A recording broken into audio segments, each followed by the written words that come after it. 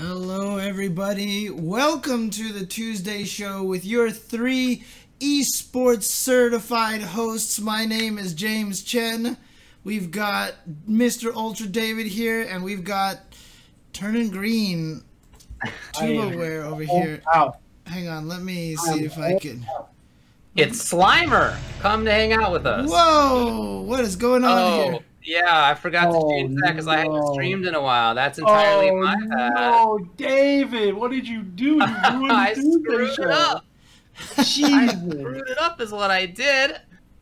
Also, I'd like everybody to know that I saw James Chen in person today. That is true. Whoa! How did that happen? Well, I'm going to go on a little trip to visit my niece who was born in December, who I've never met because it's been weird COVID times. Mhm. And now that we're all vaccinated, I'm going to finally go meet her. So that's happening tomorrow. And so James is going to be looking after the kitty cats. So I was dropping stuff off to him. Yep. Wait. That's right. How long are you going to be gone? Wednesday, Thursday, and Friday. Oh, at least in some days. Okay. I thought you were going for like a day having James look at your cats. I was like, come on, man. I'd still Look, you do know it. Yeah, you know we're big cat fans. So are you, Bub. You got a kitty cat as well. And he's quite a beautiful little baby. Yeah, So we're going to David's- be talking about fighting game rumors. We're going to be talking about, as James mentions, this esports certification business. We'll talk about that. It's just funny to laugh. 101. I hear you. We have an interview with Katana Prime. I'm stoked about that. Woo! He's a good fella. We'll talk What a about good day to bring him on. It's like I knew. I had a premonition. I knew. You got it. We'll have viewer 5-5 questions. We will have a little bit more game news. We'll have a little bit more community news. We'll have some tournament results. There's a few things upcoming, and then we'll get to the mailbag. If you recall, we didn't actually get much to the mailbag or the 5-5 matchup last time because we just had a busy show. So we're going to be getting to those from last week this week. But first, let's talk about these fighting game rumors. Ooh. Ooh. All right. Rumors. Rumors is good. Rumors is a good way to put it. Well, Can't say rumors leaks is what until they you are. know they're true, right? Yeah. Well, okay, so let's start with the Project L one. Okay, this was a rumor that came out yesterday, and it exploded with incredible speed. Incredible speed. The rumor essentially is that Project L is going to be a platform fighter, and like Smash, and that it's going to have something to do with NFTs in a way that was very unclear to me, like some. Whatever. NFTs is the buzzword. So that was included in this rumor is basically what I think happened there. It turned out that that's fake. Somebody at Riot actually said, and this is rare. Yeah, James is very surprised for sure. This is rare, but somebody actually deconfirmed it. So I'm bringing up this tweet. Joe Hickson says, we basically never talk about this kind of thing, but the Project L leaks going around are very, very fake. You too can edit any website with the handy-dandy Inspect Element tool. Yeah. There was the video that actually showed someone creating a web page and just like 5 minutes, just replacing things super fast. I'll be the first to admit I got. I was on it. I was like, oh no, this is terrible news all around. I got. I mean, I'm glad it's fake. I kind of got. Like, there was a brief period. There's maybe like literally a 20-second period where this rumor came out, and then a tweet by supposed Project L Twitter account came out. And that tweet was like, hey, everybody, we're going to be showing off the full thing in May, and here's a little bit of a trailer. And when I saw that, my immediate reaction was, oh my God, it's real. Because they had to scramble so much that they created this new Twitter account. They immediately, like, no news in this tweet. It was just like, okay, we'll tell you guys about it, but not for another week or so. And it strikes me as a way that you would respond if there were like real leaks that actually came out and you weren't prepared to talk about it. Right, I could see that kind of thing happening. But then, like, literally 20 seconds. Like, after that, I was like, oh, this account was started like today. It has one tweet. It has 800 followers. Like, it's not a check mark. This is not right. This is just cannot be right. Yeah, I mean, it's just it's kind of tough because, you know, the fact that they came out right away and were like, look, there's no credibility to these rumors. None of these are true. It's always one of those things now that, you know, it always feels like if a rumor comes out, if there's no response to it, that means it's true. You know, I mean, I feel like we're just kind of continuing that idea. You also, you know what I just thought about right now about how stupid all of us are? They're not going to call the game Project L. Yeah. Right. Yeah. Wasn't yeah. Valorant like Project M or something like that? Like, they're not calling the game Project L. Everything said Project L. Like, man, I'm stupid. Yeah. I was just really excited I think everybody is just really excited for any news. News at all. I think I know one of the people who's going out there who's coming to the offices to actually play the game. I feel like there was a hint on Twitter of one of the FGC members who is actually going to get a chance to play it. It's not me, let me tell you that, and that's probably a wise choice on their part. But I think that there are some people who might actually get a chance to try it pretty soon. Well, here's the thing. Leaks never happen in the fighting game community because everybody follows their NDAs. Not once has anybody went to test something and then dumped all the information on the internet. It's never happened. So I'm very sure that that'll stay consistent and we won't get any news from this. Yeah. Anytime anybody ever tries to share any leaks in the fighting game community, it's usually curtains for them. So, you know. Nice one. I like it very much. Well done. That was well done. Yeah, the reason that I think this is even worth talking about is that a couple angles on this. One is that it shows how much we're interested in this game. Like it is an obvious, as a cat walks by, it is an obvious fact after having seen this explosion that like everybody's like, wow, we need any information about this game that we can get. We'll believe this weird Twitter account. Like even before that, when the rumor came out early in the morning, like people were on board, or if not actively on board, we were all talking about it because like we're excited for it. I think is what I would say. The FGC is very much looking forward to this game. Yeah, we need some info, man. I mean, it's still kind of terrifying, right? Because, I mean, you know, with the way that Riot has been with a lot of their games and stuff. But I guess, I don't know, like, how has, like, Runeterra and Valorant been doing? Like, have they not been doing the crazy things where, like, if you play our game, you can't play any other games and all that stuff, right? So from my understanding... Oh, wait. When you say you can't play other games, what do you mean? Like for the professional players and stuff? Yeah, professional players, street. So from my understanding, that stuff didn't start until Riot stepped in to officially run everything. And right now, Runeterra and Valorant are both too young for them to want to do that. Okay. So they're letting the grassroots build naturally. And Gotcha. then after that happens, they come and slam their big, foot down and are like, hey, we're taking all this stuff and we're going to run our own stuff now. Eat it. Right. That's what they did for League of Legends, so that's what I expect for Valorant. That's what I'll expect for Project L, et cetera, et cetera. It's a good business plan. Let everybody else do the work, and then come and claim it as your own. Work for the UK, right? Yeah, I'm just wondering how they're gonna handle it, especially because you have two people who started Evo, working on the game and everything. Obviously, they're probably gonna try to do as much as they can to try to keep it as FGC as possible, but we'll see what happens. You missed it, TG Burt. I already said at the start of the show, we are all esports certified already. So fact, I got my diploma hanging out behind me. It's actually right here. This is the Demichi poster is my diploma. Tom and Tony are there, and even on top of them, there are a ton of FGC people who are working for Riot on this game. Like a lot of people who have like a lot of not just history in the game, but like organizing, streaming. Like there are people who are like real dedicated community members working on that team. So yeah, I'm sure that they're doing their best to try to keep it community oriented. But like Tubo was saying, like the other games that they've put out haven't been maximum esports yet anyway. I too am not in love with the idea that they basically like let other people build the scene and then like don't let them run it after that. I'm not into that either. But anyway, that is what they're doing with the others.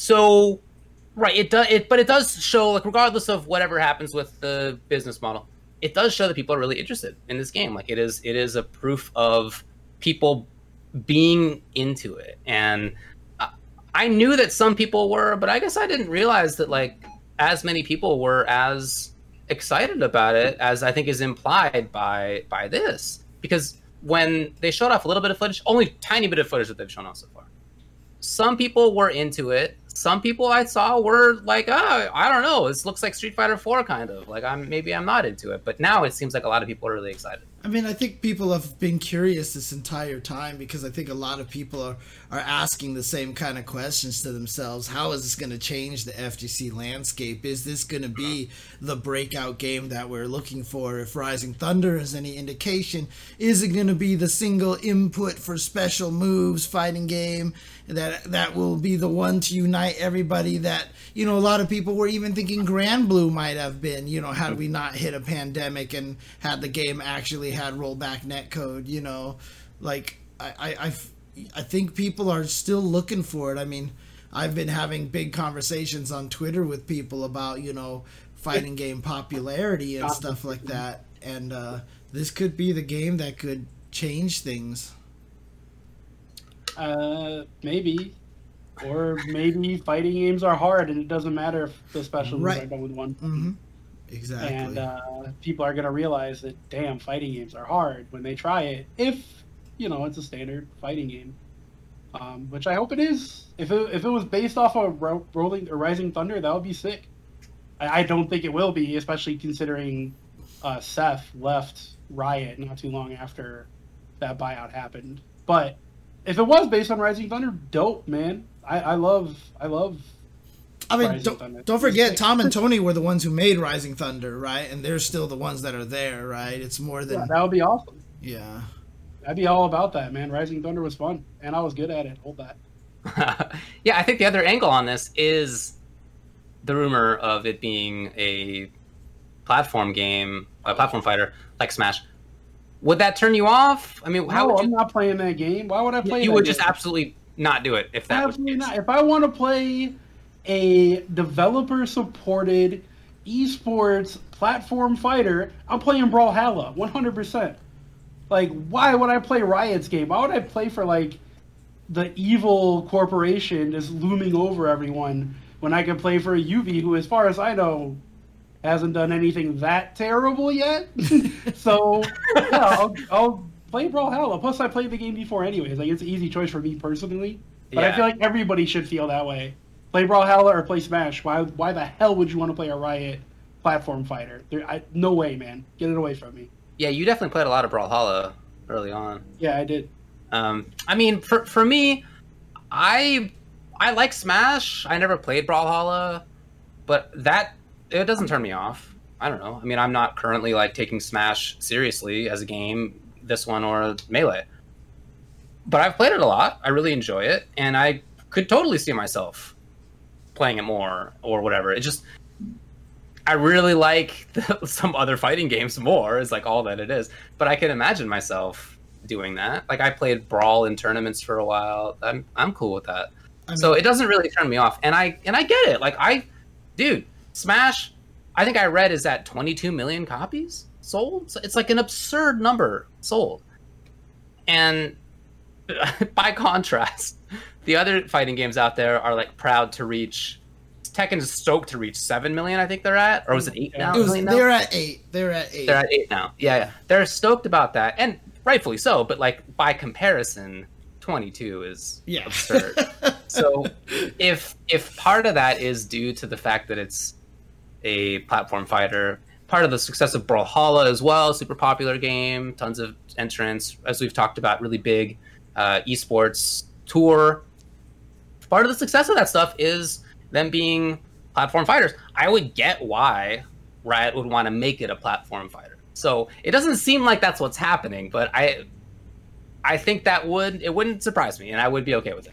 I mean, look, my opinion on it is, you know, I wouldn't mind it being a platform fighter because I don't find it, one, you know, any less legitimate than other fighting game formats, but two, you know, I wouldn't mind it if they tried something completely brand new.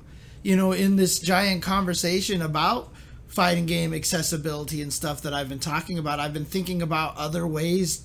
We've even got a bunch of questions on alternate win conditions and how we're going to, I've thought of some interesting ideas. I'm not going to repeat them here because, I think they might be actually pretty decent. But, I really wouldn't mind them coming out with some really different kind of ideas on how to do fighting games. If they just did something that was completely brand new and we haven't seen before, I think that's great. Right? What if, let's say, for example, it's a League of Legends based fighting game. The damage is actually all done to the tower on the corners, and you're just trying to push them into the tower, and they're taking damage by hitting the tower or something. If they did something like that, I don't even think it would be that bad. I think it would be really cool to try something different.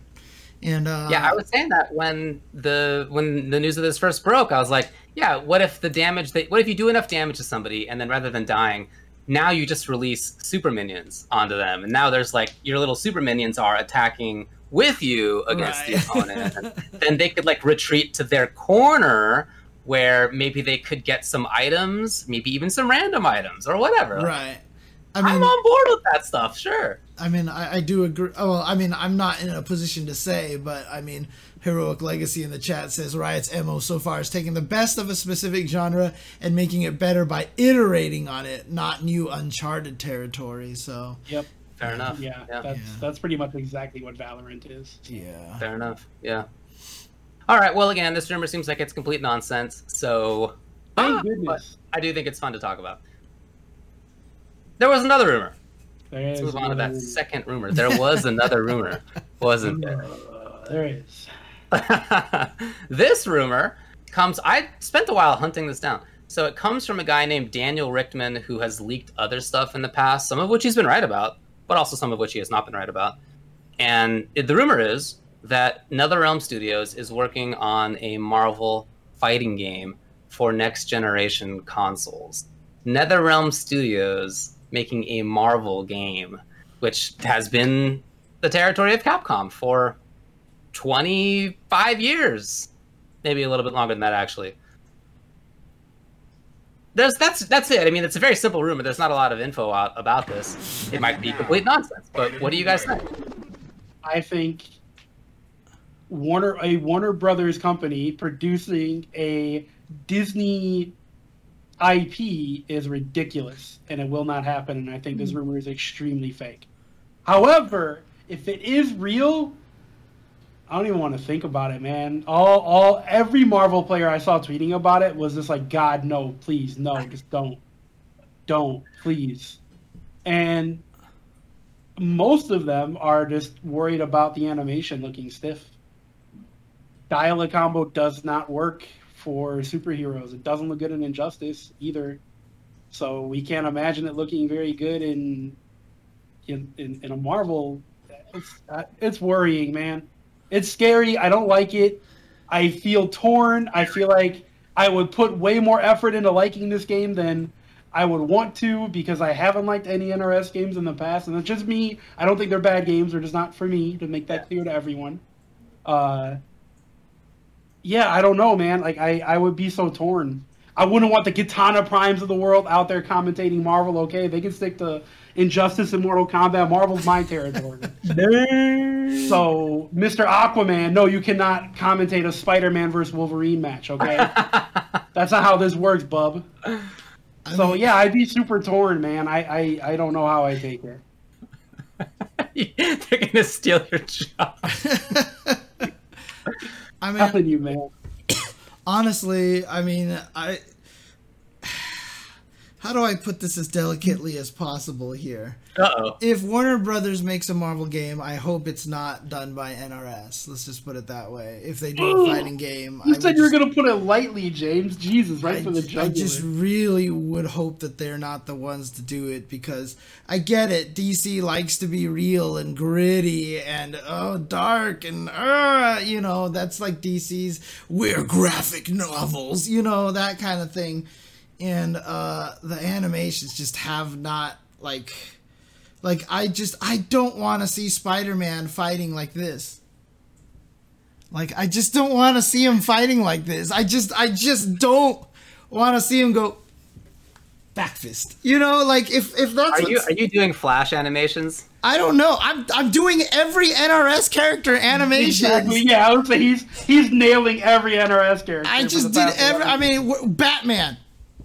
Like, why does Batman stand like that in his neutral stance? Where in the world would you not make Batman stand there with the cape over him and he would just be standing there? Yeah. Like, why would you not make Batman do that? Why would Batman not have a bunch of counters and holds and, like, actually do, like, crazy? Why is Batman punching and kick? Why does everybody have back 2 or back 1 where they kick at your shin? Like, every NRS character in Injustice has that kick. Like, if Dr. Doom kicks you on your shin like that by hitting back 1, I'm going to basically cry. Basically, I would cry. Yeah, that's what the Marvel community has basically been saying too, man. Yeah, and that's basically where I stand. Or they get NRS to do it and hire a bunch of new animators. I'm not saying that the animators are bad. They're just not Marvel. That's just it. It's just not. It's not their specialty. It's not their specialty. I get it. They're really good at making Mortal Kombat characters. Yeah. And then they put those same Mortal Kombat characters in Injustice 1 and 2. Oh, man. Those are superheroes. Look, obviously, I really like NRS games, so I would be really happy about this because I think that they would make a really interesting game. Like, they have great character designs in terms of what the gameplay options are, especially in Injustice. Injustice 2 is like one of the all-time most varied, Injustice 1 as well, fighting games. Like, there's just extreme diversity of options. I love that stuff. So I think that they do a really good job when it comes to that. That's the reason that I play NRS games. I just really, really like the gameplay. The characters are cool. I like the options that they let you do. It's really fun for me, and some of my most favorite 2D grounded fighting games. Like, they're among my favorite. So I would be happy from that perspective. But I kind of get what you guys are saying animations-wise. that said, the animations have gotten a lot better. It's way better now than it was even a couple of games ago. So they're improving a lot. And the models are fantastic. But as much as I played and love Injustice and Injustice 2, I never got the feeling that I was playing as a superhero. Yeah. You know? I was playing as, like, interesting grappler character or like interesting zoner or fun footsies character or whatever, but I didn't feel like I was playing like, is this Swamp Thing? Like, I would imagine Swamp Thing to be like bubbling up from the ground a lot, and he's got some stuff where he like bubbles another guy up or whatever, but like a lot of the time he's just like playing footsies, you know? Right. And I don't know, it's really fun. It's really good game, a really good gameplay. But in my opinion, is it superhero feel? I just don't get that feeling. Right. Whereas when I play Marvel, like, I am the Hulk. Like, absolutely, I'm the Hulk when I play in that game. He has armor. Like, just the animations. You guys know what it looks like. He just looks sick, and they all do. They all look like the character. Like, they act like the character. Right. And I just don't really feel that way for Injustice. I mean, one of the exceptions and part of why I like him is Bane, who I do think feels like Bane. In my imagination, Bane would be like a really powerful, tricky mix-up character who does a ton of damage and has an interesting buff-debuff mechanic. That makes total sense to me.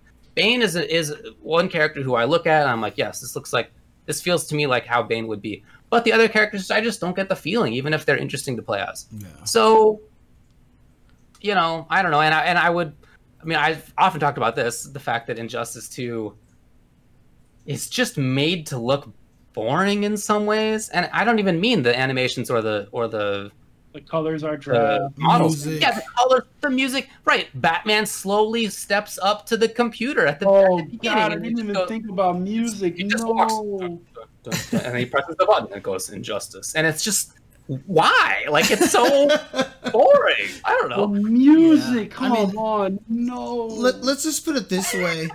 When Konami's X-Men came out, you know, the 6-player beat-em-up game came out, I saw that game and I was like, this is the greatest thing ever. This is what comic books should look like, you know, and Wolverine is walking around standing straight up you know, and he's kind of walking around, and I was like, this is the greatest. And then X-Men Children of the Atom showed up in the arcades, and Wolverine is just like half the size of everyone else because he's so squat, and he's got that stance, and when he's just slashing, he's just everywhere. And then Marvel Superheroes comes out, and Spider-Man is basically like he's almost lying on the floor with his stomach with how he's posed and stuff. And you know, when I saw those games, like seriously, like that blew my mind. And now I go back and look at X-Men by Konami, and Wolverine's walking around like you know, and it's like, holy crap. And you know, that's the kind of thing, like Psylocke, the way she stands there is just like, you know, like posing like this, and everything about the way that Capcom did those Marvel games is what I imagine Marvel to be now. And so I would cry, like I said, if I saw, you know, Spider-Man standing here like this. I would. So also, he's like bigger than everybody else. He's like Grundy sized or something. Like, yeah, yeah. I would definitely want that side of things to be different. I don't know why it can't be. I don't see why they wouldn't be able to do that stuff, but they haven't done that in the past. Right. So I get the trepidation about it. The track. But yeah, man, look.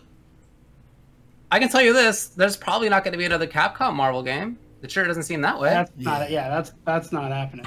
So when you're talking about the Marvel scene, what we mean is specifically the Marvel versus Capcom scene. Mm-hmm, that we just called it Marvel because that's been Marvel games for the last, again, quarter century. But that gameplay is probably stuck. Like if that ever comes back, it's Capcom's going to do like Capcom versus Capcom or whatever, right? Like it's probably not going to be Marvel versus Capcom. So I don't. It doesn't feel to me like there would necessarily be, or maybe what I should say is there shouldn't be disappointment if Marvel is made by another game company and it's not the same, because it won't be the same. It will not be the same for sure. So I don't know. What you'd be disappointed about is that it's not Marvel versus Capcom. It's just not. No. That's not true. That's not true at all. I'm okay with different. I'm super okay with different. If this got leaked and ArcSys was making it, or if Iron Galaxy was making it, I would be losing my shit right now. I'm like, this rumor has to be true. It's 100% true. I can't wait for this. I would be losing my mind. But it's NRS, and I don't think they would do a good job. I think ArcSys would kill it. I think Iron Galaxy would do a good enough job. I don't think NRS will. Yeah, I mean, when we first heard it, you know, you saw what I said was the reason that I feel that this rumor is false, is that imagine being Marvel and taking a view of all the current fighting game developers out there and being like, which one would do the most justice to what I want my characters to look like, and not ending up on ArcSys. Imagine not choosing ArcSys for that. Like, it's clearly the right answer. Yeah, but here's the other problem too, is that we saw what happened with MVCI. You know, it's heavily assumed that Marvel was the one that pushed for the realism instead of the cartoon aspect, and then they like the more muted music and the dull gray tones and stuff like that. I mean, maybe that is what they're looking for, honestly. Maybe that is what they're looking for. Look, NRS will make a game that sells really well. I'll probably love it. I don't know if you guys will, but I'll probably have a blast. You and Kinder Party will have a blast. I would probably have a blast. And it would sell really well, and it would have sick one-player content, for sure. They've been doing that over the past several games. It would have good online play. It would have story mode that would be, compelling, interesting. It would do that stuff better than most, and that's all those reasons are like a big part of why they do sell really well. Mortal Kombat sells great, Injustice sells great. There's a big proven track record there that I think would make a lot of sense if you are Marvel trying to just like have your IP be turned into a game that will actually sell well. Like, think about recent examples. Marvel Infinite, nope. Whatever the recent one was called, Avengers, right? The one that just completely flopped. Avengers game. Yeah, they've had a couple of flops, a couple of big time flops. They might go for something that's a proven track record. It's not like Marvel Studios is out here picking this. Like these studios are buying the rights to use the Marvel name. Well, they're selling, but Marvel's selling the rights.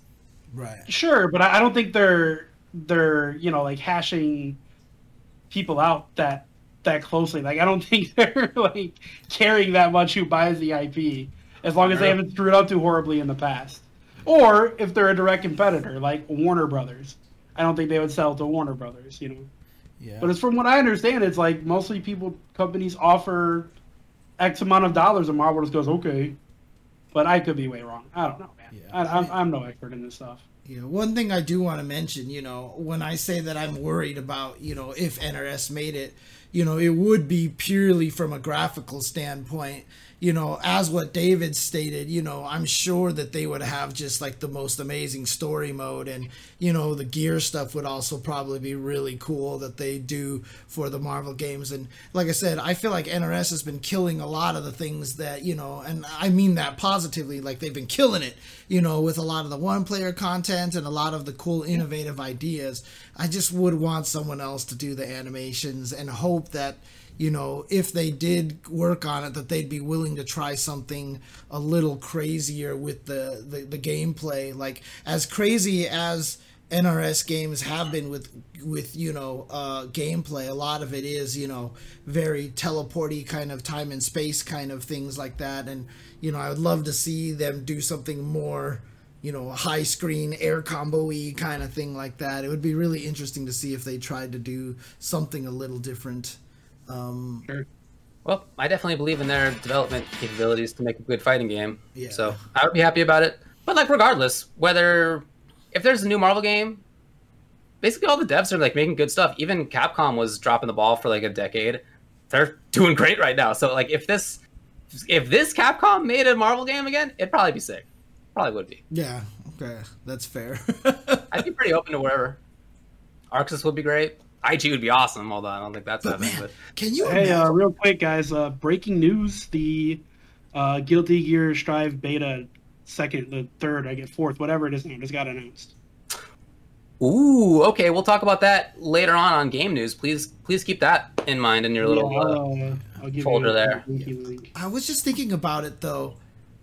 Oh God! Now see, This is just like, I'm hurting myself doing this, but. It would be sick if Marvel got Arxis to do it, and instead of using their technology to reproduce anime, they use their technology to try to reproduce comic books. I'm telling you, why not? With like the line, it's just an art style. They can change that for sure. Right, like with the shading being lines, like the ink lines in them, and oh God, like I'm just thinking about that, and all of a sudden my brain is just like, oh, it would be so pretty. It would be amazing, no doubt about it. All right, let's move on to the next one here. Okay. Esports certification, baby. All right, here's the news. You don't sound excited, my friend. Here's the news, everybody. We are excited to announce the launch of Esports Certification Institute, a public benefit corporation created to foster professionalism, promote meritocracy, and increase diversity and inclusion in esports. ECI was created to give another path into esports for industry hopefuls. That's from a tweet that was put out by the Esports Certification Institute today that I hadn't heard about before, but it just kind of launched today. And essentially the idea of this is that they have a certification test that you can take.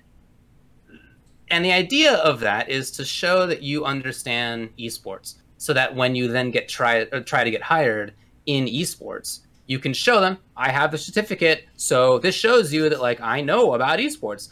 And this is in response to kind of a couple ideas. One is that it's hard to hire in a way in esports because there's no established like hiring pipeline in a way that many industries have built up over the years. There's just nothing like that in esports. It's been moving really fast. It's changing all the time. Nothing like that really exists. So what happens is that people kind of hire like folks who they know, or you just happen to get lucky. You just get a lucky hire. Somebody happens to take a look at your resume, or they happen to see a tweet that you put out, or like whatever it is. It's very happenstance. And another issue is that esports has a big problem with inclusion and diversity. I don't know if we've talked about this before. We talked about this before, maybe No. a billion times. Yeah. So that's an issue, and it's an issue in the FGC, but like it's a big issue in especially other areas of esports. And one of the tweets here, well, one I just read and other stuff that's on their website, says that part of what they're going for here is just to help build an actual meritocracy where it's not about who you know, because that could continue to create this kind of like everybody who gets hired is a white guy over and over again, which is kind of what's been happening. And if you just have like the proof of like, hey, I know what's up, regardless of what your background is, I think their idea is that that would help get rid of these underlying problems. So that's a little bit about the news here. There's a lot more to read on it that I'm not going to get into entirely, but they do have, I think, a couple of things to say on this. One is that the test costs $400, which is, as they point out, on the lower end of certifications in other industries. So take that for what you will. And then another one is that they have a bunch of people in their advisory board who are good folks. I know some of them really well. Some of them are friends of mine. Some of them are from fighting games and Smash. And others are from like every other aspect. And it's a diverse-ish group for, considering that it's esports. It's not like the most diverse group in the world, but like it's more diverse than some. And so the advisory board, I like a lot. I think that like might be my favorite part of this organization so far. But anyway, that's the news. Let's talk about it. What do you think? I think you should advise all your buddies to get off the board right now, David. I think this is very clearly a grift.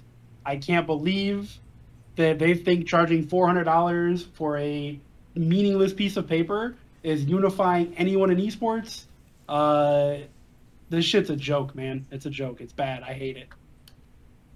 Well, what about it? I mean, just explain a little bit more.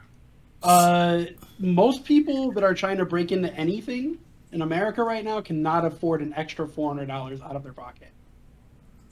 It's just helping the privileged raise themselves up more. I couldn't spend $400 on this. Like, that's whack. Like I think it's just not diversifying. It's dividing people more than it's unifying them, for sure. I mean, my main question that I'm going to pose to everybody is, if a Valorant player reports the following kills from their matches, 10, 10, 11, 12, 13, 14, 21, 22, 25, 26, 29, 35, 37, 38, what is the value of the third quartile of the data set? Is it A, 21.5, B, 26, C, 29, or D, 35? Holy shit. If you know how to answer that, you know esports. Let me tell you. You are an esports expert if you can answer that question, guys. Look, the way that I stand on this right now is that the one thing that is actually a question. I just want to point out. Yeah. That I'm reading that literally as one of the questions was from there. Look, legitimately, what makes me sad is that esports is a modern industry. We're an industry that's created by youthful individuals, by people who have the ability to craft an entire industry from the ground up. We have the ability to set the rules how we want to set them. And the worst thing that everybody who gains any sort of power in esports tries to do is mimic already established industries. This is the number one fault that I think that the esports industry is going towards, right? So every single time we try to do something, hey, let's copy sports. Hey, let's copy this. Let's even name ourselves esports to sound as stupid as possible, right? And so the whole concept of certification is a gatekeeping method, right? It's a kind of way to force you into only being able to get certification if you're already in the industry and have a job and have a company that can pay for it. And, you know, it's a cost thing. And, you know, the people who are on the board probably have very positive intentions of this because they want to make sure that they create a system by which people can get certified so you know you can hire them, et cetera, et cetera. And like I said, I feel like that they have good intentions, but they're doing it by copying something that already exists. And just because it already exists doesn't mean it's the right way to do it. They're just trying to find out, how does everybody else do it? Let's do it that way too, because obviously that's the right way for it to work. But, you know, you sit here and you're like, I want to be Java certified. All right, here's $2,000. You know, I want to be, MS this certified. I want to be that certified. It's always thousands of dollars. The whole entire thing is just this weird kind of gate-kept method to really benefit those who already have an advantage by means. And we need to figure out a different way to do this. And this is the thing that disappoints me the most about esports in general, is that every time I see the esports trying to grow, all they do is just copy what exists, not in a way that I think is beneficial to esports. We can do things so differently these days. You know, I mean, the company that I used to work for, when I first worked for them, they just didn't care about resumes. They didn't care about whether you had a PhD or whatever. They just checked to see if you were good. As the company got bigger and more corporate, we started leaning more on the resumes and all this stuff like that. And I got to tell you, the quality of people that I interviewed during the time of like the resumes and stuff like that were not as strong as the time of when we were just hiring people based off of, you're pretty good, let's do this. You know, like, there's something to be said about creating this formal path to getting into this industry that actually, in my opinion, hinders creativity, because you're just forcing everybody to answer questions like a player is practicing their accuracy and has a set target of 80% average accuracy in 6 games. In their first 5 games, I feel like literally this is a question on another certification that they just decided to throw in video gaming things in there. Gamified it. They esports it. Right. So that's the thing, is like, there's nothing about this that is the right process. We are in such a unique position that we can do everything brand new in our own way. And it makes me sad to always see that we're always trying to mimic existing things as opposed to, you know, really trying to establish different ways of doing things. I think that's all very well said, dude. And I agree with much of it for sure. Yeah. When it comes to things like standardized tests, big colleges and universities are actually going away from that right now. The University of California system isn't going to be using SATs and ACTs like they were before. Oh, really? Because they recognize that it has not actually led to a more meritocratic situation. In fact, it's part of why it's their gatekeeping tests, essentially. And it has been known for a long time that they have, like, without maybe even intentionally trying to be racist, they have racist outcomes. They ask questions that are things that people in certain socioeconomic groups will more likely know than others, and it's just it has been self-perpetuating. So while they're moving away from that, because it's not helped with inclusion and diversity, I do think it's pretty weird that anybody in esports would try to, like, take the opposite path that what one group is moving away from after having tried it for like the last several decades, because it hasn't worked. And then you try to do a similar thing. And in law, look, passing the bar exam was expensive. It was $1,000+ or something like that to take the test.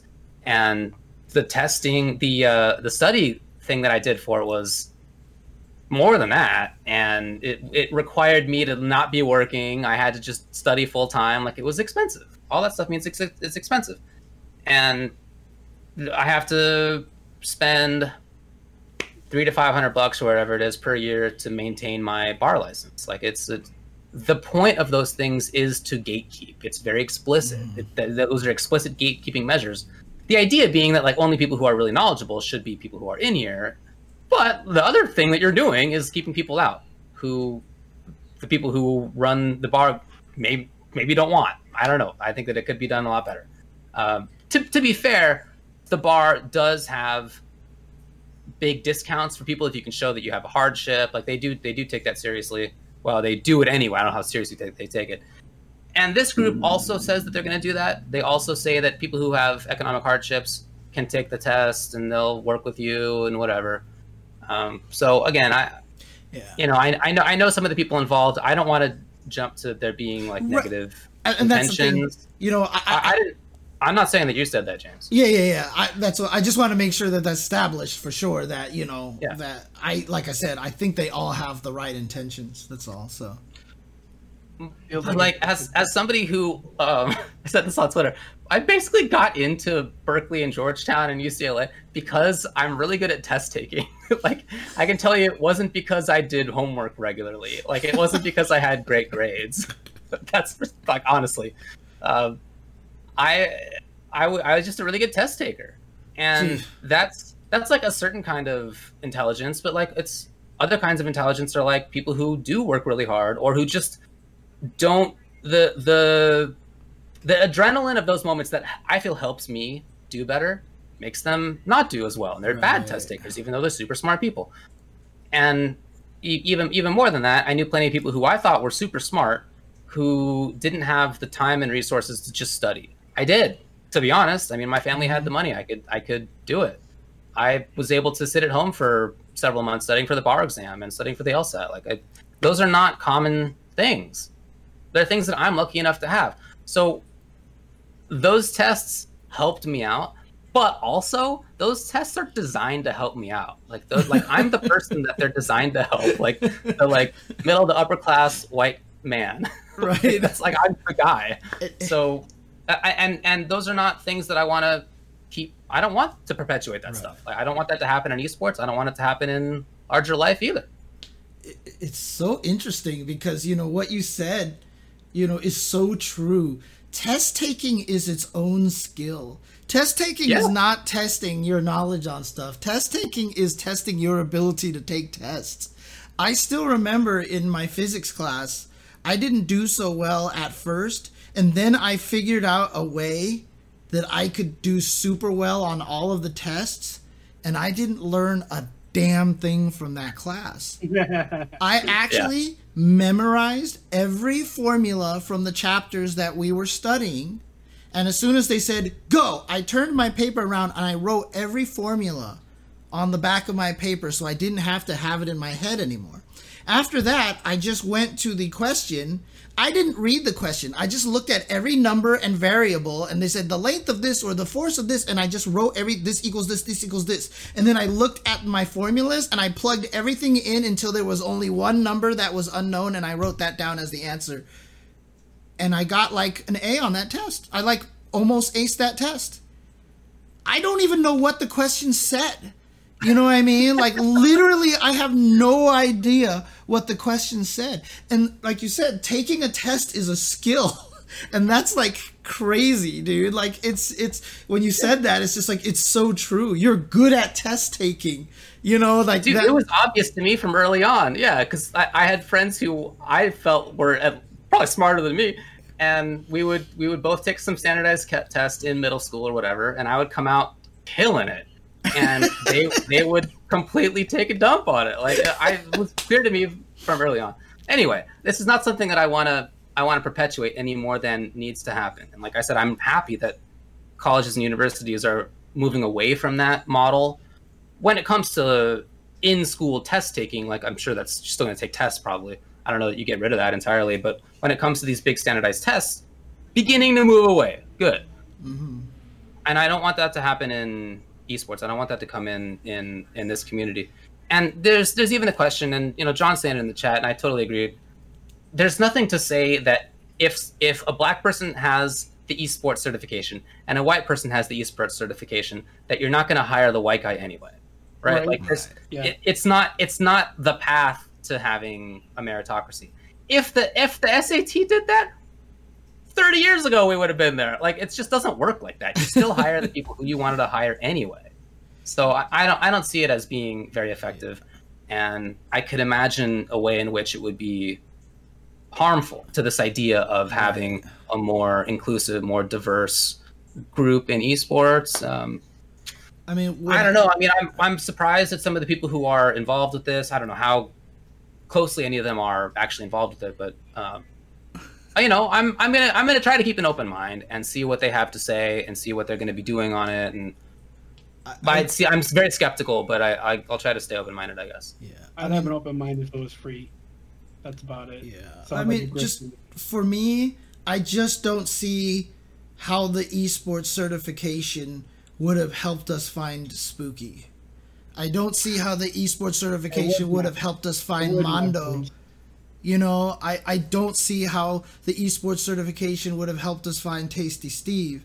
I don't see how it would have helped us find Hanzo Gonzo. And, like, these are all super important people. Or Yipes. Yeah, exactly. And so... yeah, I mean, even more than that.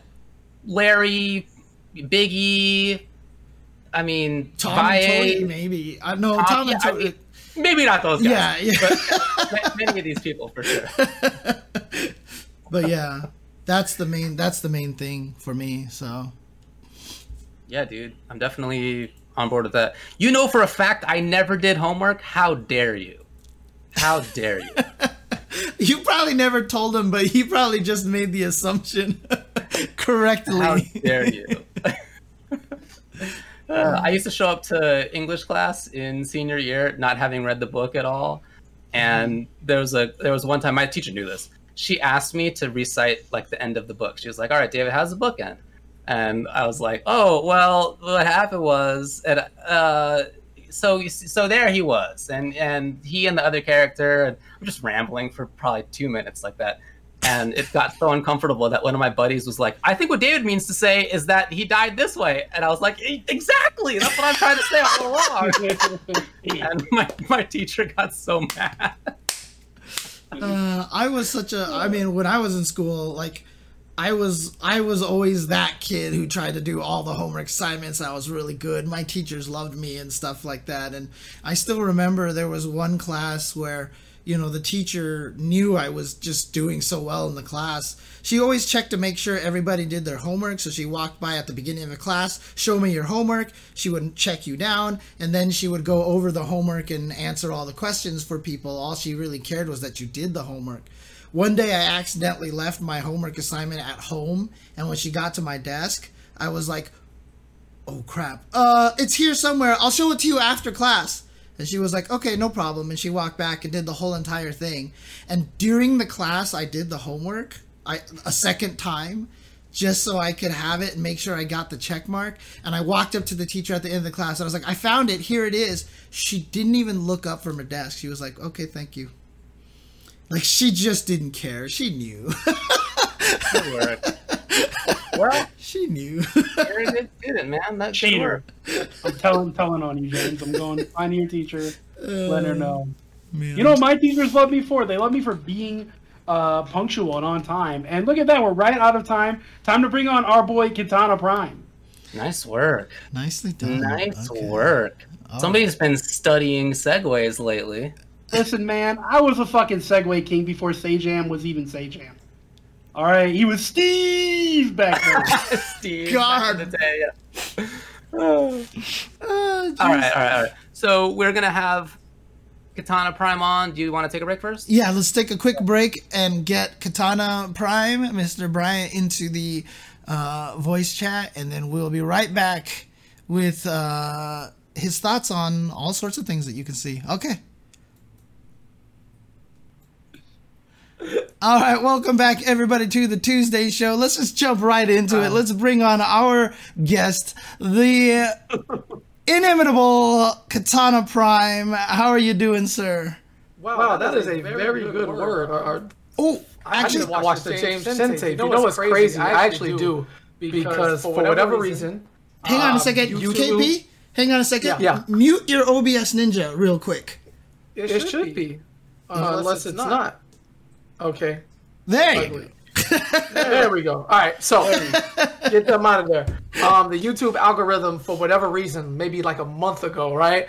I was just scrolling, and then a random Tetris tournament popped up. I watched it, and then I watched more because that's what it does. And then all of a sudden it's 3 a.m. and I'm like, what the fuck? Why is James here? And I've been watching you, like all the Tetris World Championships for like the past 3 years, just to see, like, all right, let me see. Is James really, he got those? And you do. So thank you. And yeah, now I'm here. Excuse you, James has been on ESPN for Tetris World Tour commentary, okay?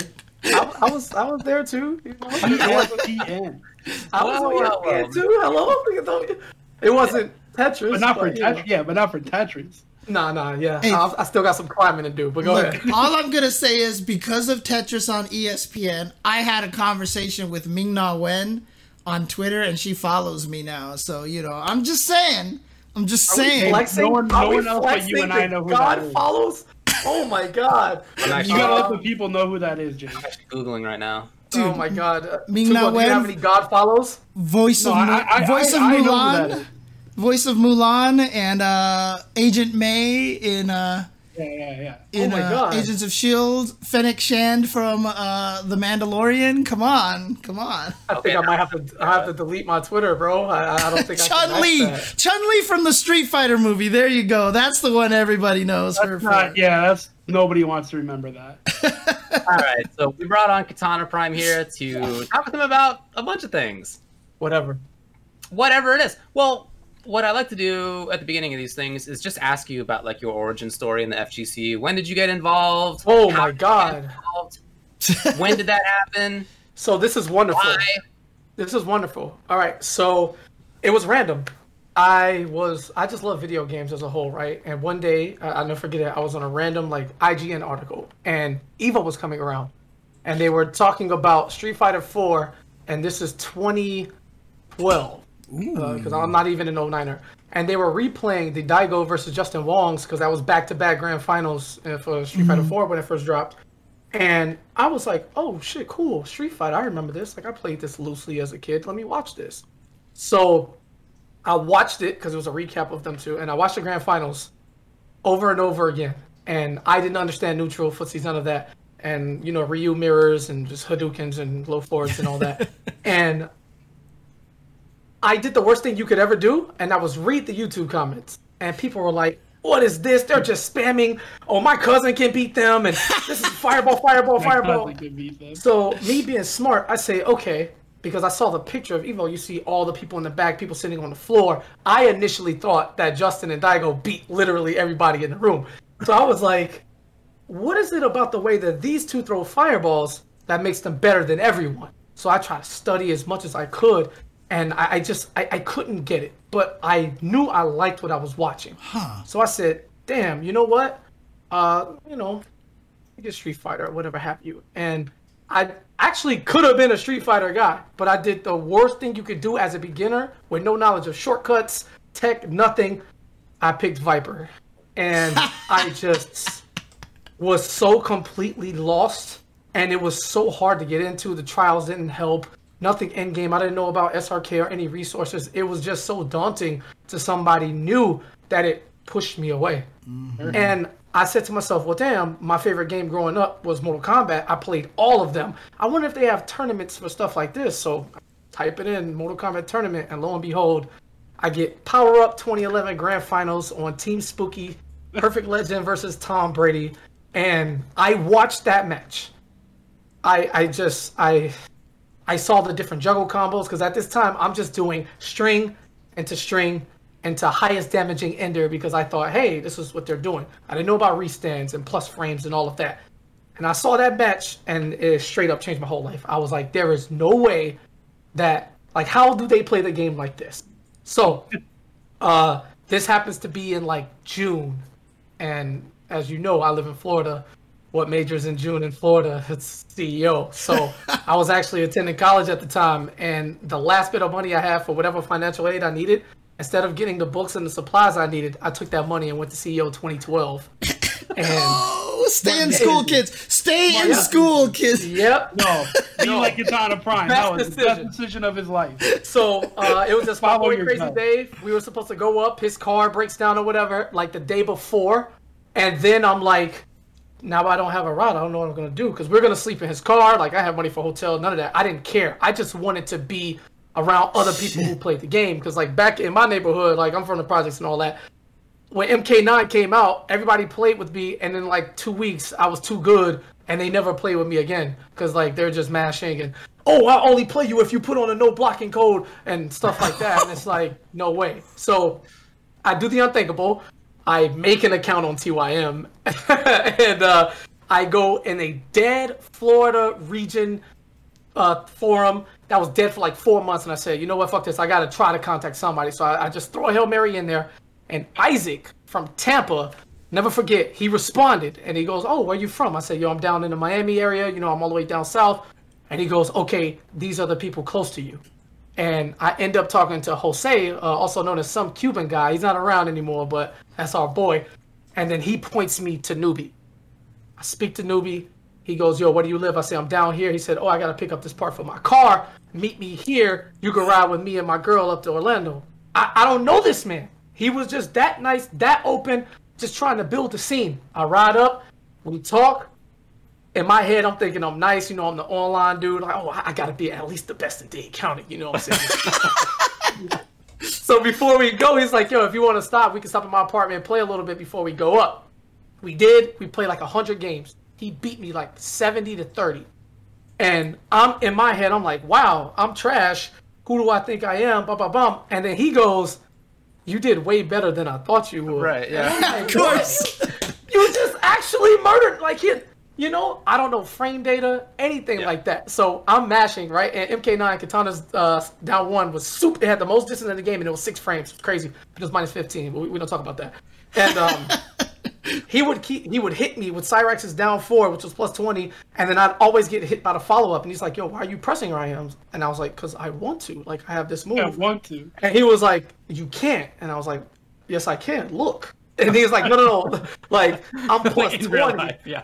And I'm like, what does that mean? So he broke down the basis of frame data to me, and I'm a math guy, so like I was completely, it was a whole new world. And I was like, wow, so I can't do anything right here. And he's like, no. And he's playing Cyrax, so I die in one touch because, you know, 90% guaranteed reset. Right. And my whole world was turned up. So we went to CEO. We were in the back corner, you know, it was MK9 days, right next to Tekken 6 and Soul Calibur 5. And just all the way in the corner. And I just remember, like, watching, because I think Tokido won Marvel at that one. That was crazy. Yeah. So the first time I saw that, and I was like, wow. And then I saw 2 people that changed everything for me. The first one was Chris G. Chris G entered every single game that was there and got top 8 or, like, 9th. And I was like, nobody else was doing that. How can somebody be so good at everything? And I was like amazed. And then second was Mike Ross. I saw him, and I saw a charismatic dude who I saw him on commentary. Then I saw him playing, and he got fourth at the CEO, I believe. And I saw all these people around him, and I was like, wow. Like, that's the person that I am. I pride myself in versatility, so I do everything. And I'm like, I can feel at home in this space. So I was immediately, like, helping the TOs with the brackets and remembering names and faces and trying to meet as many people as I can. All of Florida. Newbie introduced me to everybody. I got up with Trey Pound, who was, you know, and then I saw Maxter, and I was afraid to talk to people. I was really shy, believe it or not. But Maxter, the coolest dude ever, he saw that I was afraid to, you know, talk, and he asked me if I wanted to play. So I knew that the top players of that time, you know, also had that responsibility. So I knew, which is why I named myself Katana Prime, I'd have to be the best, but I'd be one of the best. It's a race, like Optimus, Transformers, that's where it comes from. Yeah. And if I ever got there, that I would do the same thing when it was my turn. So everything at CEO 2012 just like, wow.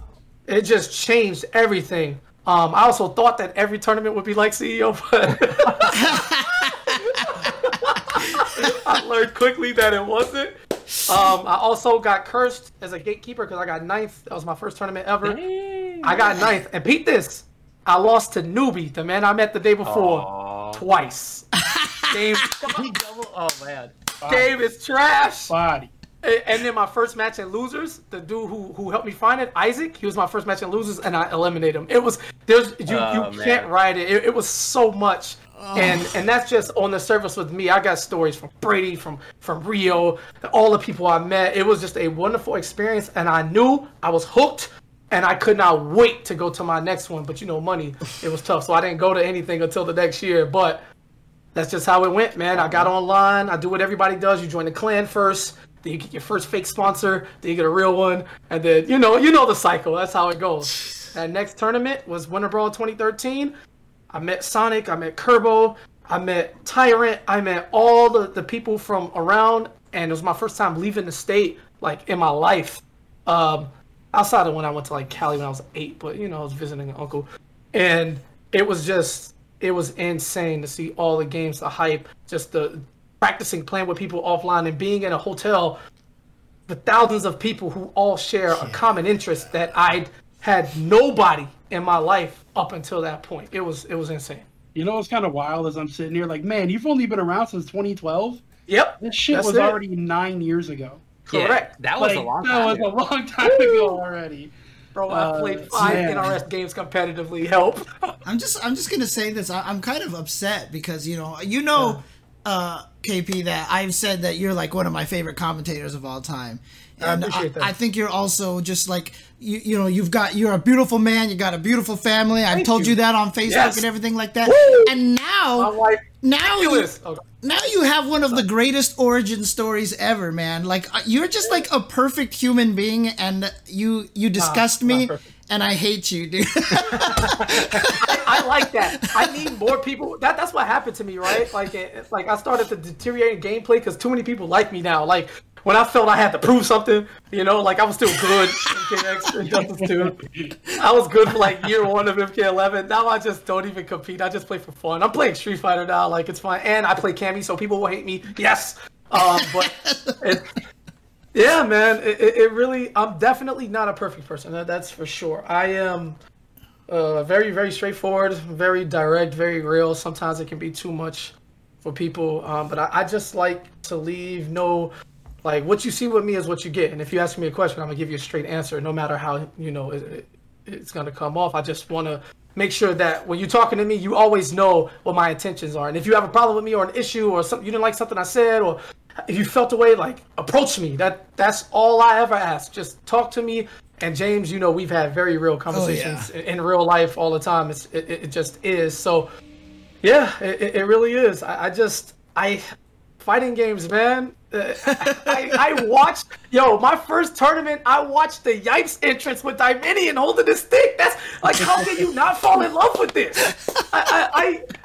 Oh my God. It was not fair. Oh, another thing too that was crazy. It was Kayane's birthday that weekend because, again, Soul Calibur, she was right behind us, and I'm just a regular dude at the time. So here I am. I see Kayane, and Kayane's beautiful.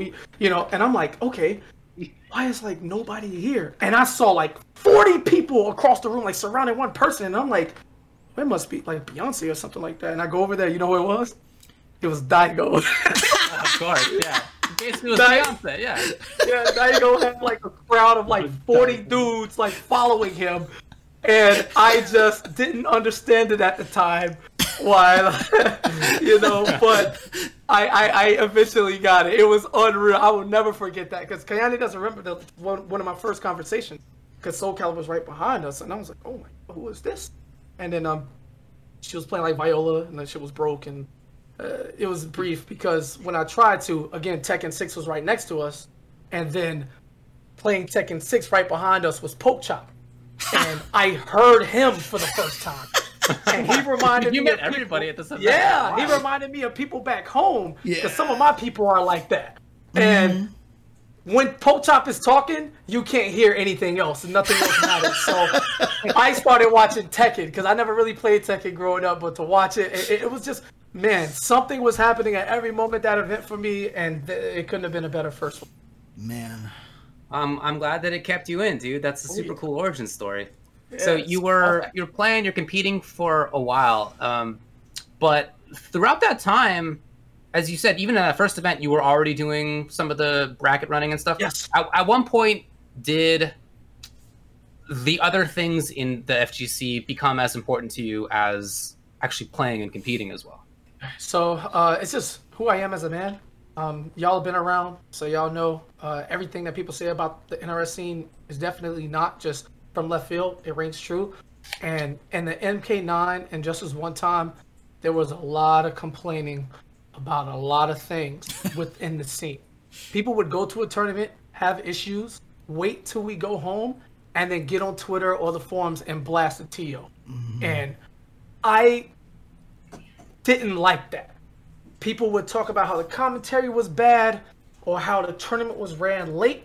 So in one of those threads, I saw like Big E jump in, and Big E straight up said, if you have a problem or if anything is going wrong at my tournament and you're there, come find me. So I said, okay. So when I went to NEC for the first time, I walked up to Big E with Newbie, of course, because, you know, these two cocky motherfuckers, I'm real skinny, you know. Yeah, Newbie is huge. They're locking arms and doing like big man stuff, and I'm like waiting for it to finish. And I say, E, you know, I heard you said this. People complain about this. I just want to let you know, like, I'm KP. I'm willing to help with whatever. You know, you ain't even got to pay me or nothing. I'm not even thinking like that at the time. So if something happened, I reached out. I'm really good with names, so I knew all the players. I hear somebody calling for somebody, looking for somebody. I grab them, bang, bang, bang, bang, bang.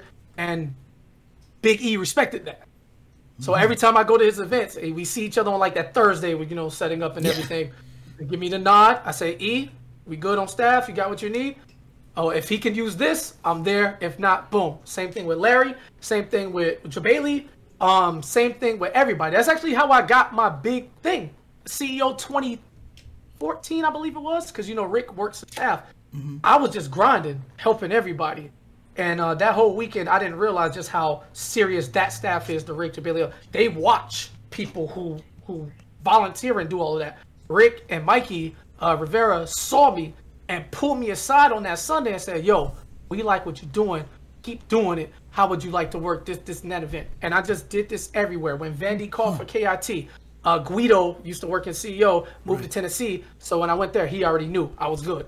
Valle, every tournament I went to, I made it my job to holler at the TO or whoever they appointed for NRS games to let me help.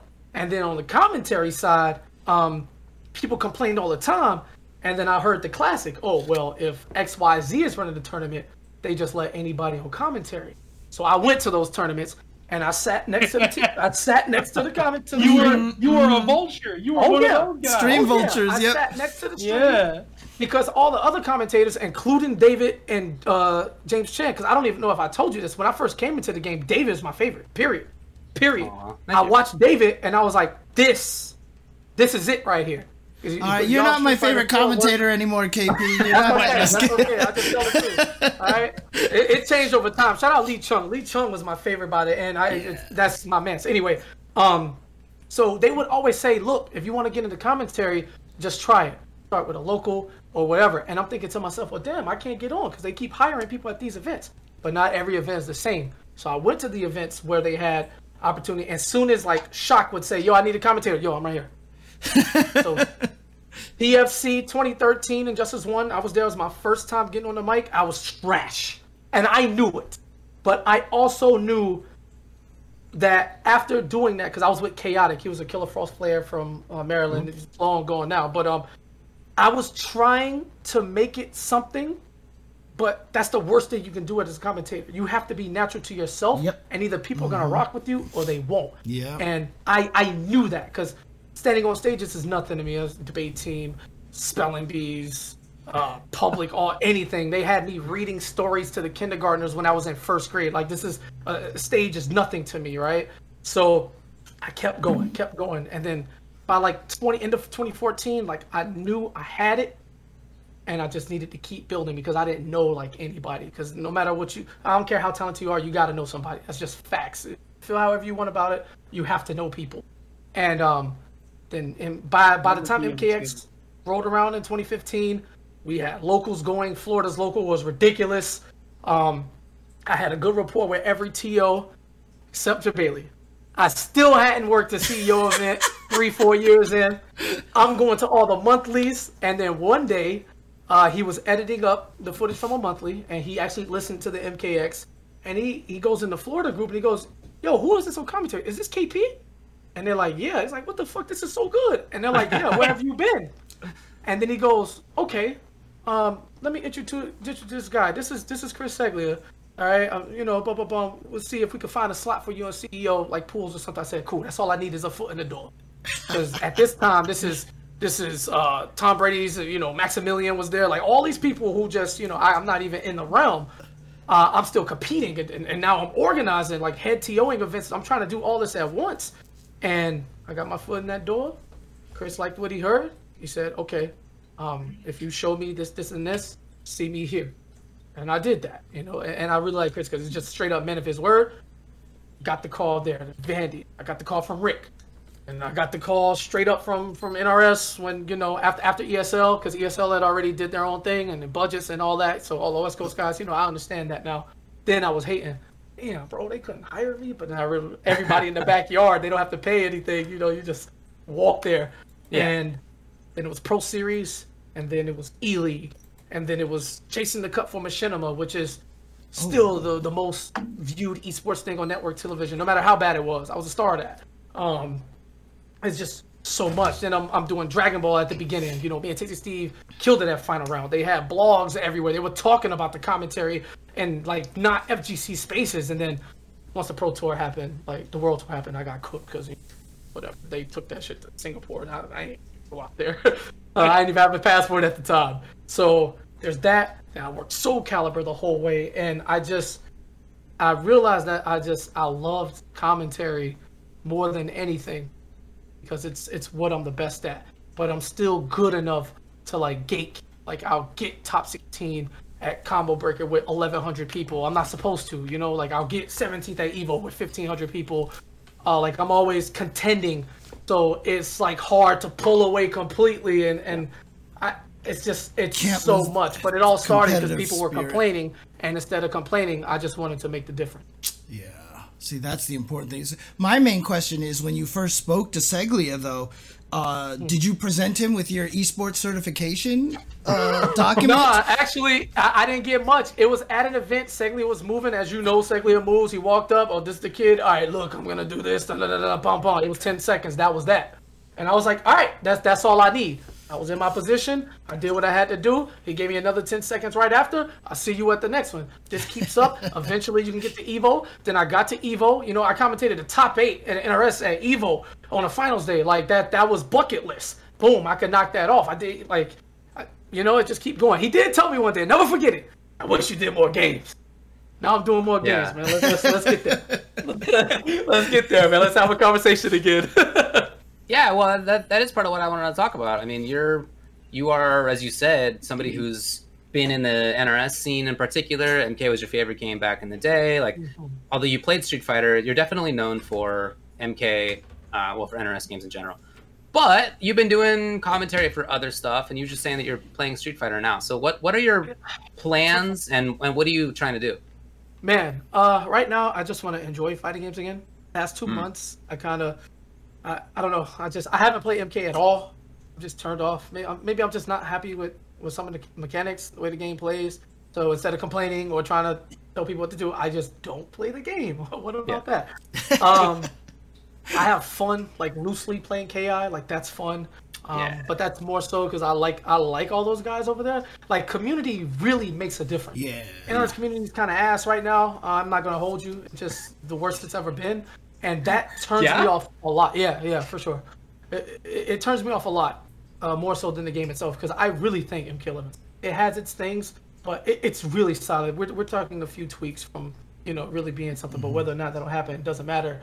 I just said, let me try Street Fighter because it's here. It was on sale the other day. Watching the CPT Japan 1, because I always watch the CPT events. It's just sick. Like, I understand how good high-level Street Fighter is, and it's like, bro, like, just being around Punk 2 for all these years now, man, like, it's so, like, no matter what, no matter how you could, no matter how many games you sell, no matter what, like, Street Fighter just somehow always remains king, and you have to be tuned in. And I enjoy it. It's really fun. So whether or not I'll get into commentary, I mean, that's something, Capcom has established a lot of people. But I will say that Saint Cola is very, very inspiring. There's a man who just did his thing and worked and worked and worked and got the call. And 100%. While I don't feel like I'm at the bottom of anything or whatever, I do understand it will take time if I wanted to get there. But I guess we'll see. Right now, I'm just trying to. If you got MK stuff, you got Soul Calibur stuff, you got whatever. Honestly, I'll throw my head in the bucket, do a local here or there, and try to work at it. I mean, I did one thing at KIT a couple years ago. They had the Punk and Mena exhibitions, like a 1st to 7. I did that whole thing. That was the same night we did the Sonic and Cloud exhibition for Infinite. That's when I sweet chinned your boy at Hell Pockets. No, not Hell Pockets. It was some brown kid, SBK. The face, that was great. Here and there, I'll dabble, but for now, I just wanna play and get a better understanding first. Because one thing I'll never do is disrespect the scene. I don't want to do that just because I'm KP and I can get on the mic here or there. I don't want to. Yes. Nah, because people can feel that. Yeah. I mean, one of the things on my bucket list, honestly, is to commentate like a Soul Calibur top 8 with you at one point in time, dude. Like, because I think that would be super awesome. But that's because you already got your other bucket list of commentating top 8 with me. That's true. So it's true. That makes sense. I think if I ever did something with Tubo, something else, it's got to be like an after hours. You guys are going to be doing the NRS. Yeah, NRS Marvel. You guys are Marvel. That's the crossover here. After hours, though. All right, it'll be after hours. It'll be like Florida versus Midwest because I know how you roll, and we'll figure it out. Do it somewhere. CEO in the cage. Combo breaker in the corner. Rika give us a stage. I'm sure if the hype is worth it. And yeah, James, we definitely had a chance, man. Because before pandemic, bro, I did Soul Calibur top 8s with everybody. They were literally saying, "Yo, pick your co-commentator." So I used that opportunity to put Alicia on for the first time. Get another woman in there, let her get a few. She was real nervous. I said, "No, you do this and blossom, right? Pull Boom in there. I've done stuff with you, man. I've done stuff with. I got Zubat. Like the We Play people hit me up and it was like, yo." I said, look, I'm having a baby. I'm not coming. But bang, bang, bang, bang, bang. And then I saw Zubaz over there. Like, Enders was almost in there, but he got bodied by Passport. And all I've ever wanted to do is just give opportunity where I can. Because nobody could ever say KP stepped on their toes. And yeah, man, for sure, James, it's we're doing it. It will happen, bro. Because me and you, we're not going anywhere. We're going to be 80 playing fighting games, bro. That's it. That's definitely right. And when you do that, you might be a grandparent by that point. You have a little baby. Yeah. You got a whole family at this point. Yeah. How's everybody doing? Things are definitely much harder on my wife. Women, I honestly, just through the power of life and like giving it, I don't see how people can grow up and hate women like you're fucking idiots. I really don't understand how you can do this because we need them. And I'm just, he gave me the most beautiful little boy ever. Your boy got lucky, you always supposed to marry up, and my wife is ridiculous. So there's that, I got the gene pulled down, and for all my calm and nonchalance and passiveness, she got the petty, fiery, all that, so we can get a good mix. And then, and he told me I can call him this, Uncle Sonic Fox. Is gonna raise my child to the next fucking Daigo. So the dream is 20 years from now or less is to commentate my son winning a major. That would be insane. No. I'm gonna go chill. Me and Valle gonna be in Cali somewhere on the beach, laughing at the next generation still getting beat by us. It's gonna be amazing. God, I still remember in basketball, I think that actually happened. I think it was like Doug Collins or something like that ended up commentating his son winning something. And yeah, it was like such an emotional moment. And I think... emotional? Oh my God, please. I would literally be James Chin on the mic out here. I would be tearing up. Oh man. Yeah. Have I teared up on commentary before? I have. I did. When Super Noon got top 8 Yes. for Dragon Ball Evo, I did. God. The camera didn't catch it because I wiped it before it came. Yeah. But man, it was more about the camaraderie when he won to see all the American Dragon Ball players swarm him, because I know how hard that was. Dude, you don't really get that. It's insane. That moment, still, every time I watch that, I can hear it in your voice. And you said it, right? It's about being genuine, right? It's like you can't feel it. When you say it and you mean it, it just comes out that way. Every time I hear you doing that commentary for Super Noon, like, I'm tearing up right now just thinking about it. Like, I get I love super that, bro. emotional. This is why we play the game. Right, Because the exactly. reality is, when you talk esports, right?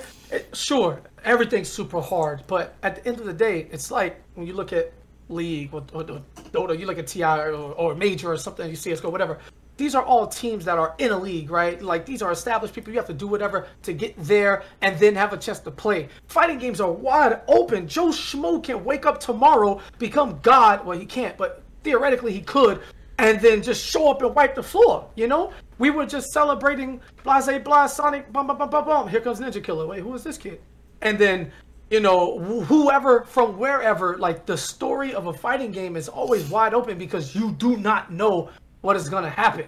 And to just watch that, like, man, anytime somebody breaks the norm, it makes for an exciting event. Even if we end up with something bigger like a Sonic and Goichi in finals, which is what you expect, right? But the path there is just as important and it's just as exciting from any angle. It's insane, man. I love it. Hey, can you plug some stuff for yourself? What are you doing? Where can we see you? Oh man, Katana Prime. To Katana_Prime everywhere, man. It's just Twitter, Twitch, YouTube. Have you been doing the YouTube thing like everybody else? I slowed down. I had to, like, the algorithm block, because I was going to Canada and stuff to, you know, be with my wife and everything until I could get them down fully. So I didn't stay up on it, which YouTube is more of business, right? Like, people are gonna watch you, but you have to get, you know. I got some good people in position and everything, so you got to keep going. But right now, I'm just gonna get back into streaming finally. I've been going for 2.5 months.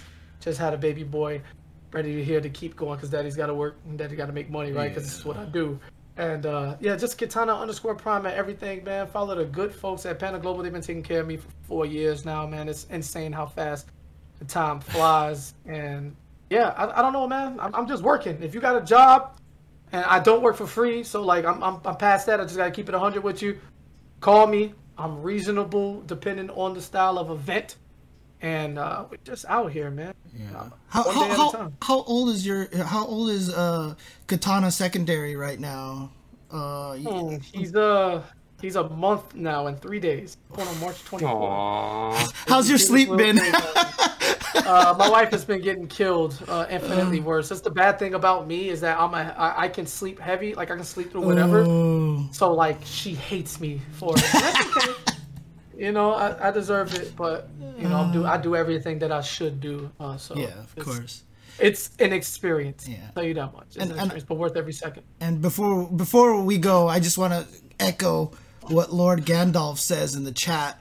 Honestly, that Texas versus Florida, the GOAT, unstoppable, bro. Seriously, you made the greatest that moment in our history. You made that moment for, like, honestly, like, you made that event what it was, and I don't think it would have been as hype. I don't think it would have been as hype if you weren't on the mic for that. So good job on that. It just happened to work that way. Before I get out, me and Ominous actually were working on that for years. The thing is, we could never get enough Floridians and enough Texans at the same major, and MKX, because that's what we wanted to do it. And then Injustice 2 came, and Injustice 2 was cool, but it's not hype like that, especially not for, you know, that.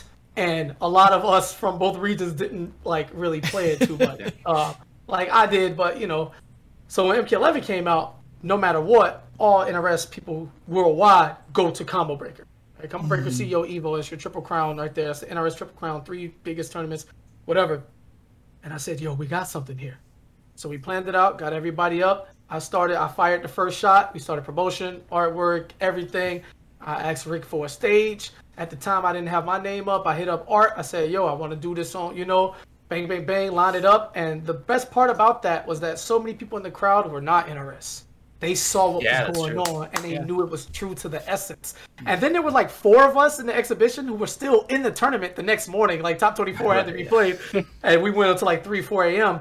And it's the greatest moment. It cannot be topped. It was raw, 10-9, last 2 people, the best people. It was just. It's a classic for sure. Absolutely, it's a classic. Leave it alone. People want us to run it back. Not really. Yeah. Leave it alone. Yeah, that sounds right. And yeah, man, I had more to come too, but all in due time. We'll see what happens. All right, sounds good. Well, looking forward to that. Hey, thanks a lot for joining us, dude. Appreciate it. Thanks for coming on, KB. Appreciate it. Good to talk to you. All right, we out. Peace. All right. All right, that was cool. I mean, the one thing that I'm sure KP has heard me say this before, but like I've said that I really love his commentary, and honestly, the flower of speech that this man has, I think is second only to Seth Killian. Honestly, those are the two, no doubt about it. The way the words that he chooses, the sentences that he chooses, and the phrasing that he chooses is, I think, second only to Seth Killian, honestly. So shout outs to KP. He definitely has made me think about the way I do commentary a lot as well, to try to word things in a much more interesting fashion. So yeah, shout outs to him. Sure. Absolutely. Same here, dude. Yeah, that was cool.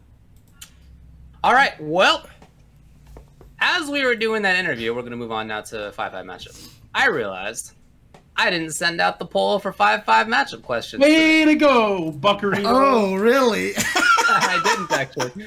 I had a really busy day of both work and a ton of errands. I was driving all over Los Angeles today. So I forgot. My bad. My bad, everybody. My bad, everybody. What we can do, though, is we have 9 questions that I can read out regardless. And we can pick a couple of them from amongst ourselves. Hang on a second. And we'll talk about it. I'm going to try to... Can I Moobot this right now, dude? And just have the people vote live here right now? Is that... Can you have a 9 option poll like that? I think so. Let me see if I can rig this up really quick. Okay, that's kind of a cool idea. Let me see if I can rig this up really quick for people here. And maybe while you're doing that, maybe I'll just read out. Let me make sure I put the questions up on the stream then as well. So here we go. Show the poll. Go ahead and start reading them here. Okie doke. So you may notice that these are the same topics from last week because we had a ton of topics from last week and we just didn't have very much time to get to them. So we got to one, and some of the others, like there was a really close poll, really close vote, and some of these are pretty cool. So we'll run it back. Number 1. Is it a game developer's responsibility to let the community know that they have officially ended support for a given game? Number 2, with Street Fighter VI looming, I'm concerned that my character won't be in the next iteration. Have you ever not played a title because your main character was not in it, or did you just learn someone new and get over it? 3, to what extent can VTubers expand the player base and viewer base of fighting games, specifically a casual audience that just plays for fun? 4, the average age a competitive esports player retires is at around 25. Why do you think that is? Game, relevancy, life, etc. What makes fighting games different? Number 5, do you like to work on one skill at a time or multiple things concurrently? For example, playing matches only focusing on anti-airing and nothing else versus anti-airing with punishing execution. Number 6, do you think having older titles at tournaments creates more excitement for the scene? Can this bring in new players, or does this just appeal to veterans of that game? 7, what does getting involved with your local scene mean and look like in 2021? 8, some people say fighting games have to compete not just against each other, but against other competitive game genres too. But do we? Does the Souls series have to compete with Fortnite? Can't we carve out our niche and grow it like we have been? And then number 9, should there be penalties other than just being banned for people who act badly in the FGC, like asking people not to support their content, etc.? Should there be paths to forgiveness as well? So those are the 9. Did you manage to rig up a poll of some variety? So I'm pretty sure I did. Hang on a second. Let me see if the poll is still active right now. Current poll. Yes, okay, so let's do this one. Let's take a look at this poll over here. Let me see if this works here. I don't know if it actually registered or not. Let me see. Shoot. I guess it's not working right now. Let me try creating this one more time. I'm trying to make it as easy as possible, just to make it so that you just have to enter the number of the question, you know, more than anything else here. Let's see, show advanced options. Oh, here we go. Response, your announcement message. Okay, so if I say create here, create. All right. Oh, so just type 1, 2, 3, 4, 5, 6 or something like that. I think that should just do it. So with the questions on the screen right now, I think if you just type 1, that should just enter a vote on there, I believe. Let's see here. Does it tell me that I have votes here? Does it in the chat? I'm trying to see. Is this working? It's in the chat. Yeah, it's happening. Yeah. You see it. Okay. Cool. Yeah, there you go. All right, you got 30 seconds, everybody. Do it. Not much time. Make it happen. All right. Sweet. Okay. I've been reading about the Guilty Gear beta. Ooh, okay. Is there English info? Because the thing that you tweeted earlier was Japan. There's English info. Ooh. I can probably pull it back up. Yes, please do, actually. Well, we'll talk about it a bunch in a little bit, but yeah, that's next month. Hang on, let's do this too, just for fun.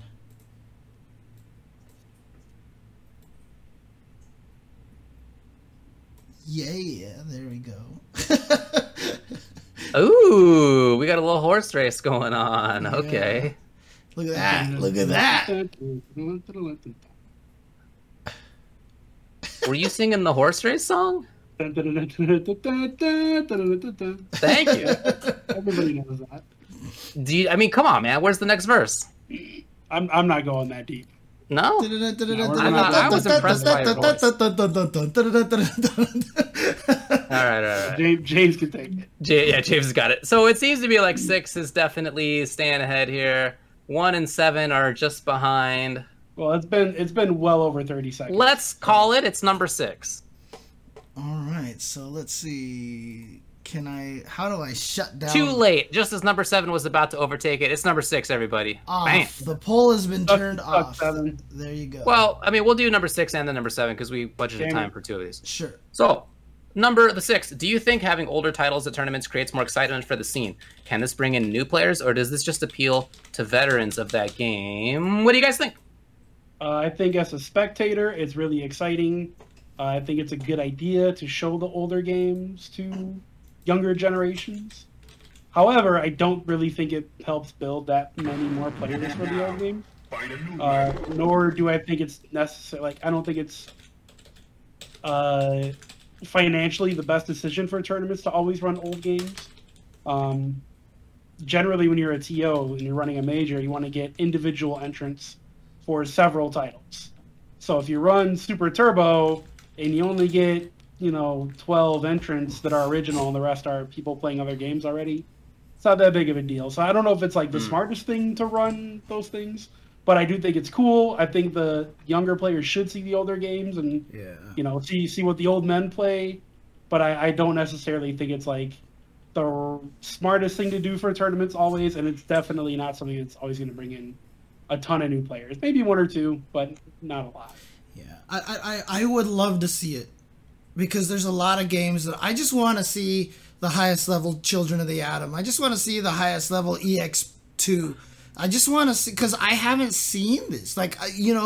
We see people play this on Fightcade, but I just want to see what happens, especially with games that are just dumb broken, like a Sailor Moon kind of game. I think that's really exciting. It's something that I had pushed for, you know, when I used to hang out with Joey all the time and we used to talk about Evo and stuff. One of the ideas that I always pitched. Now, the scary thing for a tournament like Evo is you run a side tournament, you just have a bazillion people sign up for it, and if you have a bunch of small tournaments, then you're going to be in multiple tournaments. So what I had determined was make one of the Evo games the old game, and not by making it only one game, but make it like 4 games, 5 games, but you can only sign up for one of them, right? So in other words, you can't just be Justin Wong and enter all 5 of them and then all of a sudden have to be like, I gotta run to this tournament, I gotta run to this tournament, I gotta run to this tournament. But that way you get those core people who are like, I love Children of the Atom. Oh crap, Children of the Atom's here? Like, I'm gonna blow everybody up. Or you're gonna have like these Shinji Gohans who are like, I'm the best at EX2, watch me. Or Dogface, you know, X-Men versus Street Fighter, you know, kind of thing like that.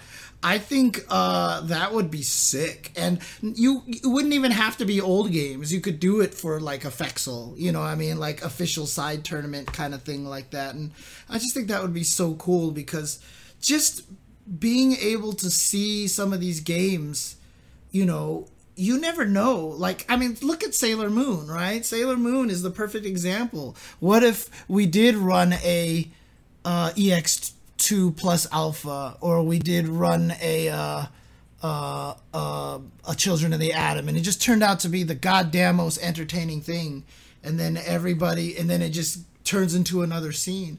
It won't bring in a lot of new people to the scene, but like Tuba was saying, I think it's just a great historic kind of educational thing, because like people want to talk about broken games. Let's go watch some Children of the Atom, dude. Like, seriously, that game is dumb broken. I mean, pretty much all those versus type of games that are early are stupid broken. Yeah. All the way up through Marvel 3, Marvel Infinite, up through all of them. Yeah, all of them, yeah. Do you think having older titles at tournaments creates more excitement for the scene? I'm not sure. Mm-hmm. I think that for the games scene, that is to say for the older titles scene, of course. I mean, obviously that's really important to have tournaments, no doubt about that. Can this bring in new players? I haven't seen very much evidence of that. Yeah. I do know of some cases where people have picked up Super Turbo later, or have picked up Third Strike later, or CVS2. Like, I know people who have done that for sure, but not very many. And so it doesn't seem to me like that's a big reason to do it. But the second half of this question, or does this just appeal to veterans of that game, I think is important. In fact, the phrasing of it, does this just appeal to veterans of that game? I feel like that's enough. Like, the implication there is like that's not enough, but I think that's fine. Mm-hmm. People will show up for games that they really care about. And like Brock was saying, that may not in many cases add a lot more like individual folks, people who aren't going to enter other stuff, but it will bring some, and it will, you know, maybe more importantly than that, be a good justification for some people to come and like continue to create and prolong the community. Right. And we see that happen for sure. Certain tournaments throughout the country have like become the meetup for some old games. Mm-hmm. And that's great. That's like it's a nice thing. It's really nice to know that I can expect to see people from like the old Super Turbo days at some of these events, or whatever it is. Like that's really, or Third Strike, whatever it may be for me, like games that I experienced. And that to me feels like it's enough. Like, it doesn't need to also bring in new people. It would be great, and in some cases that happens, but not that many. And it just doesn't feel to me like it's important without being like super important to me. I more want those games to stay alive for the people who continue to care about them. Yeah, I just want to see it.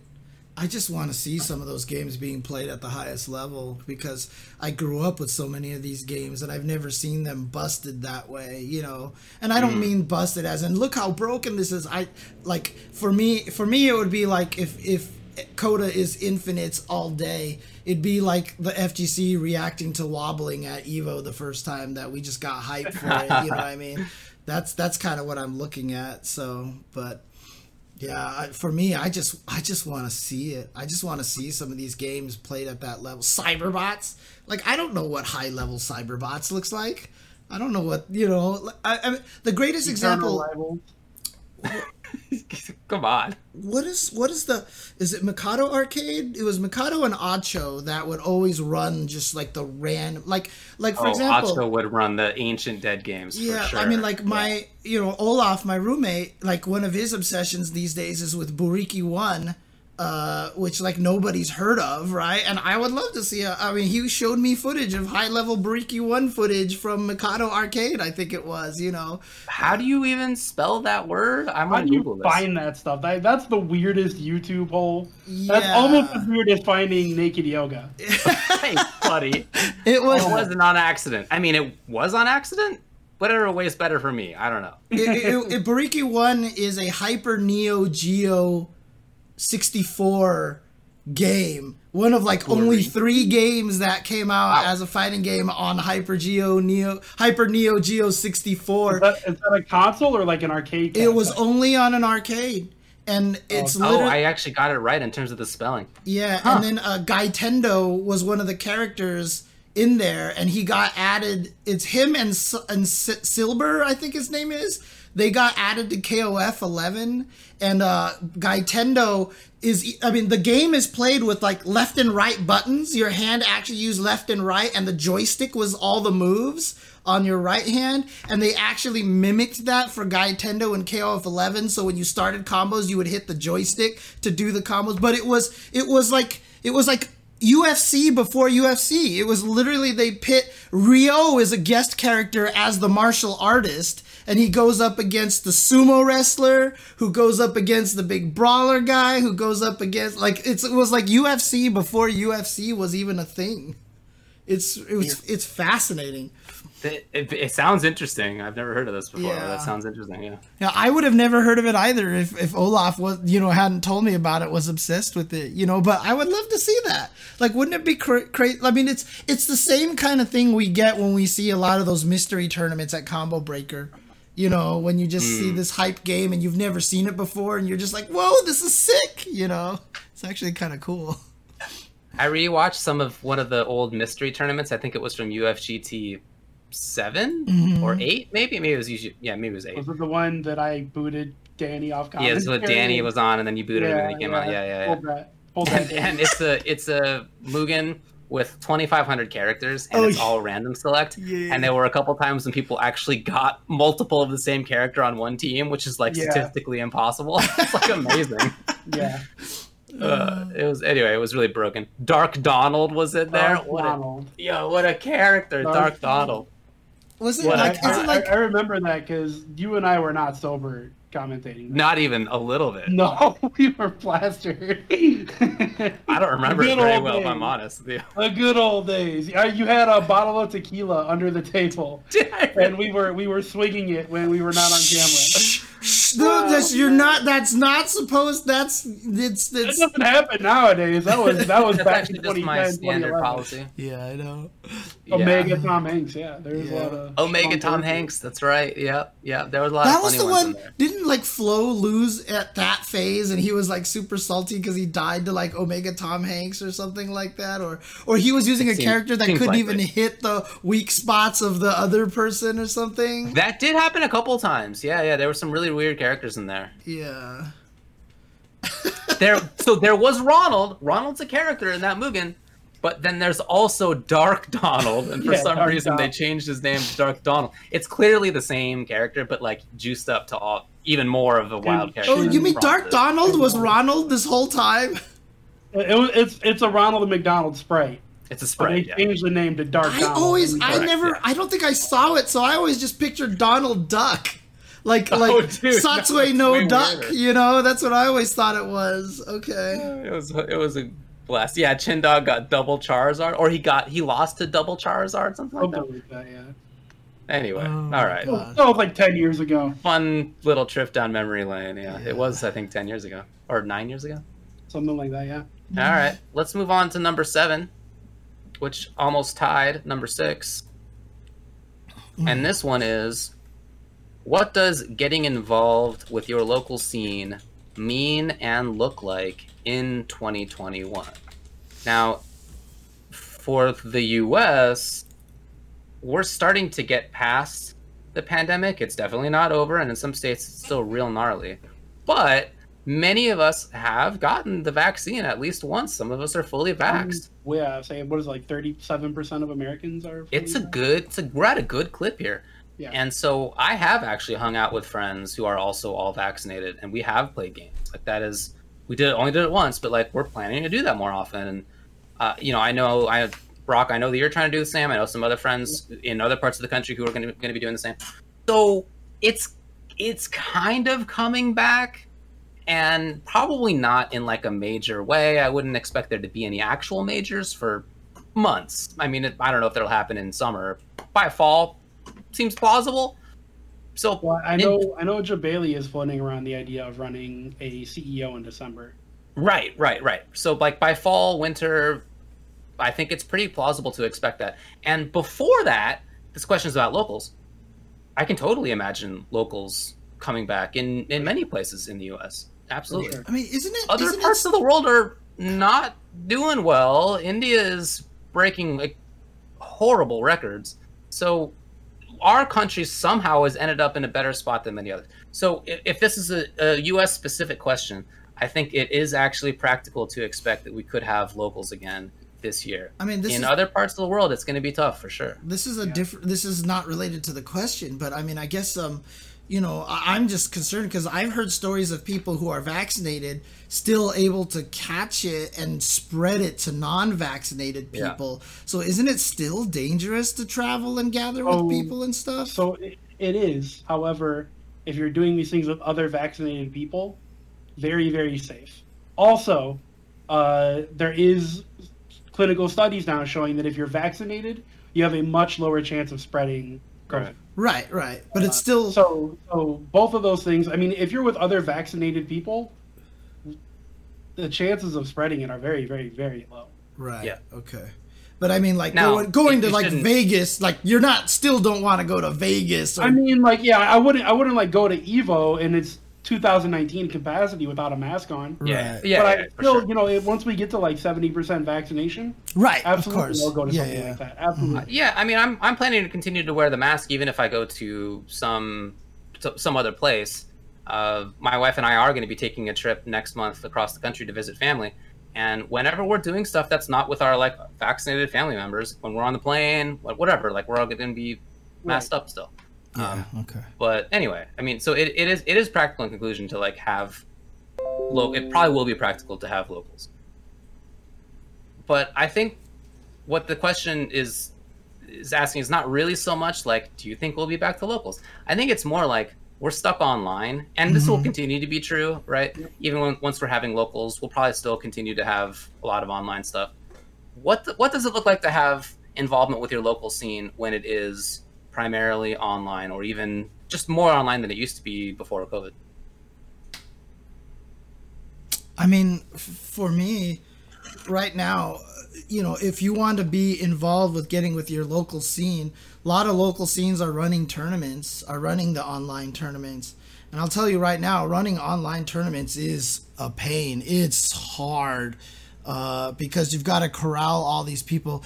The fact that the Capcom and the Level Up crew were able to run a 511-man tournament for CPT Japan is nothing short of miraculous, honestly. So if you want to get involved, I think that's what you do. You just help them. You be one of those people. Even for the Shoryuken scrimmage, my friend, Investigation Cone was just like, hey, you need help? Here I am. And he would help. He learned how to use Smash.gg. Trust me, not an easy feat, to help me do all that stuff. And I wouldn't have been able to run half of those events without help like that, And so, honestly, that's kind of where it's involved right now is, trying to help people out in those situations.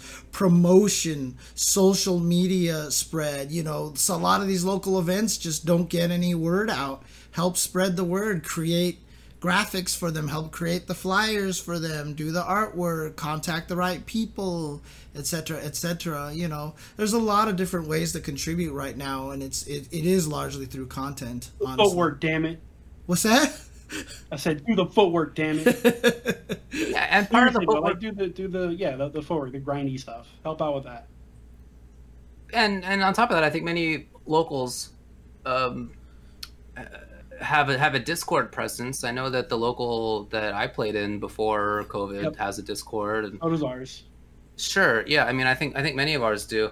So maintaining that is a helpful thing. You know, for a while, folks were running tournaments for our locals. I understand why they didn't want to keep doing that, but like, there's still the Discord, and people will still hang out in there and chat and get games with each other, and that's cool. That, you know, that kind of stuff continues the community. And even if it's not, maybe if it's not actively the Discord, like whatever your thing is, you have a Facebook group or whatever it may be, or even if it's just like your buddies and you don't need that, you just text them, call them, get games together, play games while you're on the phone or Discord with each other, so it like feels more like you're hanging out with somebody than just playing a rando online. That kind of stuff I think is all pretty important to maintaining a sense of community. When I go back to the local, whenever that ends up happening, there's a lot of people there who I'm going to be like, oh, I haven't seen you in an entire year or a year and a half or whatever it ends up being. And for some of those people, I'll need to do some catching up, or I didn't know them very well in the first place or whatever. But for other people, like we're still talking pretty regularly, and that's nice. That's been really nice, actually. We're still getting games pretty often, and some of them like fall in and out of actively playing, you know, but when they want to play, I'm down to play. If I want to play, I let them know. Like, that stuff has really been nice in trying to like keep this sense of community going, I think. Sure. It's true. So what Sloth says, I think finding those Discords might be difficult for the people who don't know where to look and whom to ask. That's true. That's a problem with Discord, something we've talked about before. There's no doubt about that. But for people who were like in the local before, continuing to keep this local going, it's hard to search out somebody who just is playing online. I don't. That's not going to be easy to expand for sure. I was going to say, guys, don't expect for your scenes to get bigger in 2021. Right. Maybe even 2022. Like, it's FGC is more about maintaining what we have right now than growing, because it could have all come crashing down real fast with this pandemic. So right, especially with our maintaining rather than trying to grow at this moment. Yeah, especially with our garbage net code, it could have just completely died. But somehow we found ways to do it with Parsec and all this other stuff. Like, it's crazy how ingenious the FGC is, and no esports certification is going to help you get any of that stuff. So, you think the esports cert tells you how to run a Discord? No, no. And that's actually one of the most stupid math problems. And that's going to be one of the most crucial. I mean, honestly, an esports certification that tests you on Discord functionality would be more legit than asking you math questions, honestly. Like, hey, I mean, even when I'm running the Parsec stuff, you know, Saban Deos, who's been doing all the Soul Calibur stuff, like, two players in particular of mine could never play against each other. One of them would always see a black screen for some strange reason. And Saban's like, try setting your settings to this and this and this. And it worked. Like, you know, it's like, you know, those are the things that you got to learn. Yeah, man. Yeah, we'll try to grow. I think the FGC... Well, Brandon, I think you're right that FGC is probably not going to grow. When Strive comes out, like, a lot of people are going to be playing Strive, so more people will be playing Strive like that. There will be a bigger mass of people playing one game than has been in a long time. I think that's right. And hopefully some of those people will stick around, and once locals come back, they'll come out to locals. Yeah. Okay. All right. Anything else to say about this one? Nope. Let's move on. There's some other game news to talk about. Let's get to that. To begin with, in Samurai Showdown, the new DLC is Hibiki. How about that? What do you think about her? Have you seen her? She looks cool. Yeah, she looks really cool. Like, graphically, she's really, really nicely done. Like, I just feel like you can tell that they were getting better and better as they kept going in Samurai Showdown with the way their characters look. Yes, I did see that Kokujin, the new KOF silhouette, was also just posted about 30 minutes ago. I mean, it looks like Chris, right? It looks like it's going to be Chris. So, but Hibiki, I've seen some footage. Dengeki, one of the publishing magazine site things in Japan always gets early access to the game, and so they actually did a bunch of stuff with her. They already found a bug with her, so hopefully that'll get fixed soon. But she looks really interesting. She looks like she's gonna be pretty good. She looks like she's gonna be really strong, but like I said, there's definitely some bugs already with her that they're gonna have to patch out. So Wait, is she playable now? I thought she was playable. she's coming tomorrow. out today. Oh. She's literally coming out today. So. 28th in Japan. Yeah. Probably. Oh, okay, Yeah. that makes sense. Yeah, Yeah, she'll probably be out in like what, a couple hours. probably. Yeah. Okay. All right. That's cool. So she's going to be, or she is, $5.99, and the season pass is $19.99. And Guilty Gear Strive had a location test, a loke test. How long has it been since you have seen the word L-O-K-E written out? I was thinking about that earlier today. Just seeing that word is so unusual now. Super Street Fighter Arcade Edition. That's the last time I can remember a location testing. Yeah, maybe that's true for me too. No, I guess there was a loke test for Ultra. Was there? I think so. I think so. Okay. I'm pretty sure I went to it. I think there was a tournament. It might have been SoCal Regionals where they were showing off some of the stuff. Maybe it was something else entirely. I really don't remember now. But anyway, I think there was. In conclusion, Guilty Gear Strive had an actual loke test. Now, it was pretty limited. It's COVID times. So it only happened at a couple of arcades. There was very limited play time for each player. Nobody got a lot of time to test stuff out. So it's not like a loke test commonly where like you come away with like, wow, all these things are super changed, different, whatever. Maybe like, here's my deep, detailed thoughts on these characters that I played for 100 hours. It's not like that.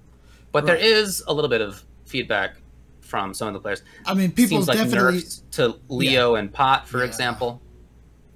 I found something really interesting too, because like they nerfed something from Leo, and I saw someone respond like, you know, why would they nerf it? It's not even that good. All you have to do to stop it is do this anyway. And someone responded with a really interesting point. They're like, well, if it's not that good and it's just a knowledge check, then is it worth keeping in, you know? If it's not good because you just beat it easily by doing this, then why should you be mad that it's taken away? And I don't know, that was really intriguing to me as a response. And it was kind of like one of those, like, I'm going to say that and get Vision confused and he has to think about it for a second, you know, kind of thing. So what changed for him apparently is that his little like cross through special in the beta, you could combo out of it, but now you cannot. Right. And my understanding is you couldn't in Xer either, right? No, but you had YRC, so you could spend a fourth of your bar to get a combo off of it. I'm sure you can Now do you it still here. Probably the same thing, but it costs half a bar rather than a fourth. Right. So it's a little more costly to get the combo from the cross-up Right. back turn. For Okay. sure. On counter And hit, yeah, for Potemkin's sure. punch seems like it's a little bit slower. Yeah. Without I mean, I don't know. These don't seem like huge changes to me. Again, like, who knows what was missed, because there just wasn't a lot of time by any one person. So I don't know. But I thought that was interesting to hear about. And then even more than that, there was an interview with a couple of the devs. And in that interview, they said things like they wanted to tone down some options for this test. Like, that was the intention. And they still believe that there's unlocked potential in some of the stuff that people did find that was toned down. Also, they said that that they might consider crossplay, but that they want to make sure that they finish development of the game first before they even try for that. Yeah. Fair enough. They Cross-play also between said that they're... PC and PlayStation, to be clear. There is cross-generation play. Right. Good point. They also said that they'll talk about changes to the anti-air game before the next beta. Well, So- guess what, buddy? They already talked about that in the beta that I linked you guys. Yeah. So we can talk about that in a bit. Nah, we'll talk about that now. Talk We about can it talk now. about that right now. This what- just in, ladies and gentlemen, they have officially announced the information for the second open beta test for Guilty Gear Strive. We're bringing you at the minute information right now. David, what do you got? I mean, I don't know, dude. I've been here too. Brock, have you read it? Yeah, it goes live May 13th. Brock, let me know what you've got. It goes live May 13th. It ends May 16th. So period. They have talked about anti-airs. They brought the 6P from Xrd back. So everybody has a universal anti-air now. Mm-hmm. They also have changed jumping and air dashing. So there is a little bit more recovery on air dashes now. And there is you go into jump state later.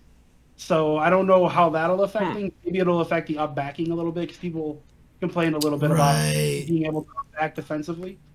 So maybe now you won't get to the air so quickly. You'll be able to get caught low, which is probably a good change. So yeah, there are some gameplay changes, and they said there's some basic balance adjustments as well, which was expected. Also, it looks like Anji is playable. So yeah, I saw that. Okay. So we'll actually get to try Anji. This says like block stun is going to be longer if you block an attack in the air. That's another answer to up backing. A lot of people are real upset about the Marvel 3 style up backing, and that's understandable. Because before in Guilty Gear, too strong in a game like Guilty Gear. Yeah, in the older Guilty Gear games, as long as your move was touching the ground, you couldn't air block it. You had to green block it. Correct. Now you don't even need to do that, so it just feels like, there's no reason to green block in the air, and jumping in the air was just like really safe. So yeah, it's a good idea to nerf that a little bit more. I did see a clip from the Loke test where Chip does like anti-air DP versus whoever, and it was plus on block, right? The like DP as an anti-air, the opponent blocks. Chip is plus. That was how some of the stuff worked in the beta. Like if Potemkin did anti-air heat knuckle, he was plus if the opponent blocked it. So I kind of like that. I think that's an interesting way to handle this. If they do want to have air blocking, but they also don't want to have the air game be too strong. I think that's kind of a cool middle ground between the two. Like the defender gets to take their turn. It's cool. So anyway, awesome. Looks like it's going to have versus mode, tutorial mode, training mode, and online. The other one didn't have the tutorial mode, right? The previous beta, the tutorial mode wasn't there, so I think they actually have it this time, so we'll be able to take a little bit more look into that. Oh, there was a tutorial mode? Okay, shows how much I care. Oh, I didn't play it. I didn't think it was even there. Shows you how much I look straight up, dude. Yeah, you just went right to the actual game. I literally did, yeah. That makes sense, yeah. I could see you doing that for sure. So all the characters will be playable.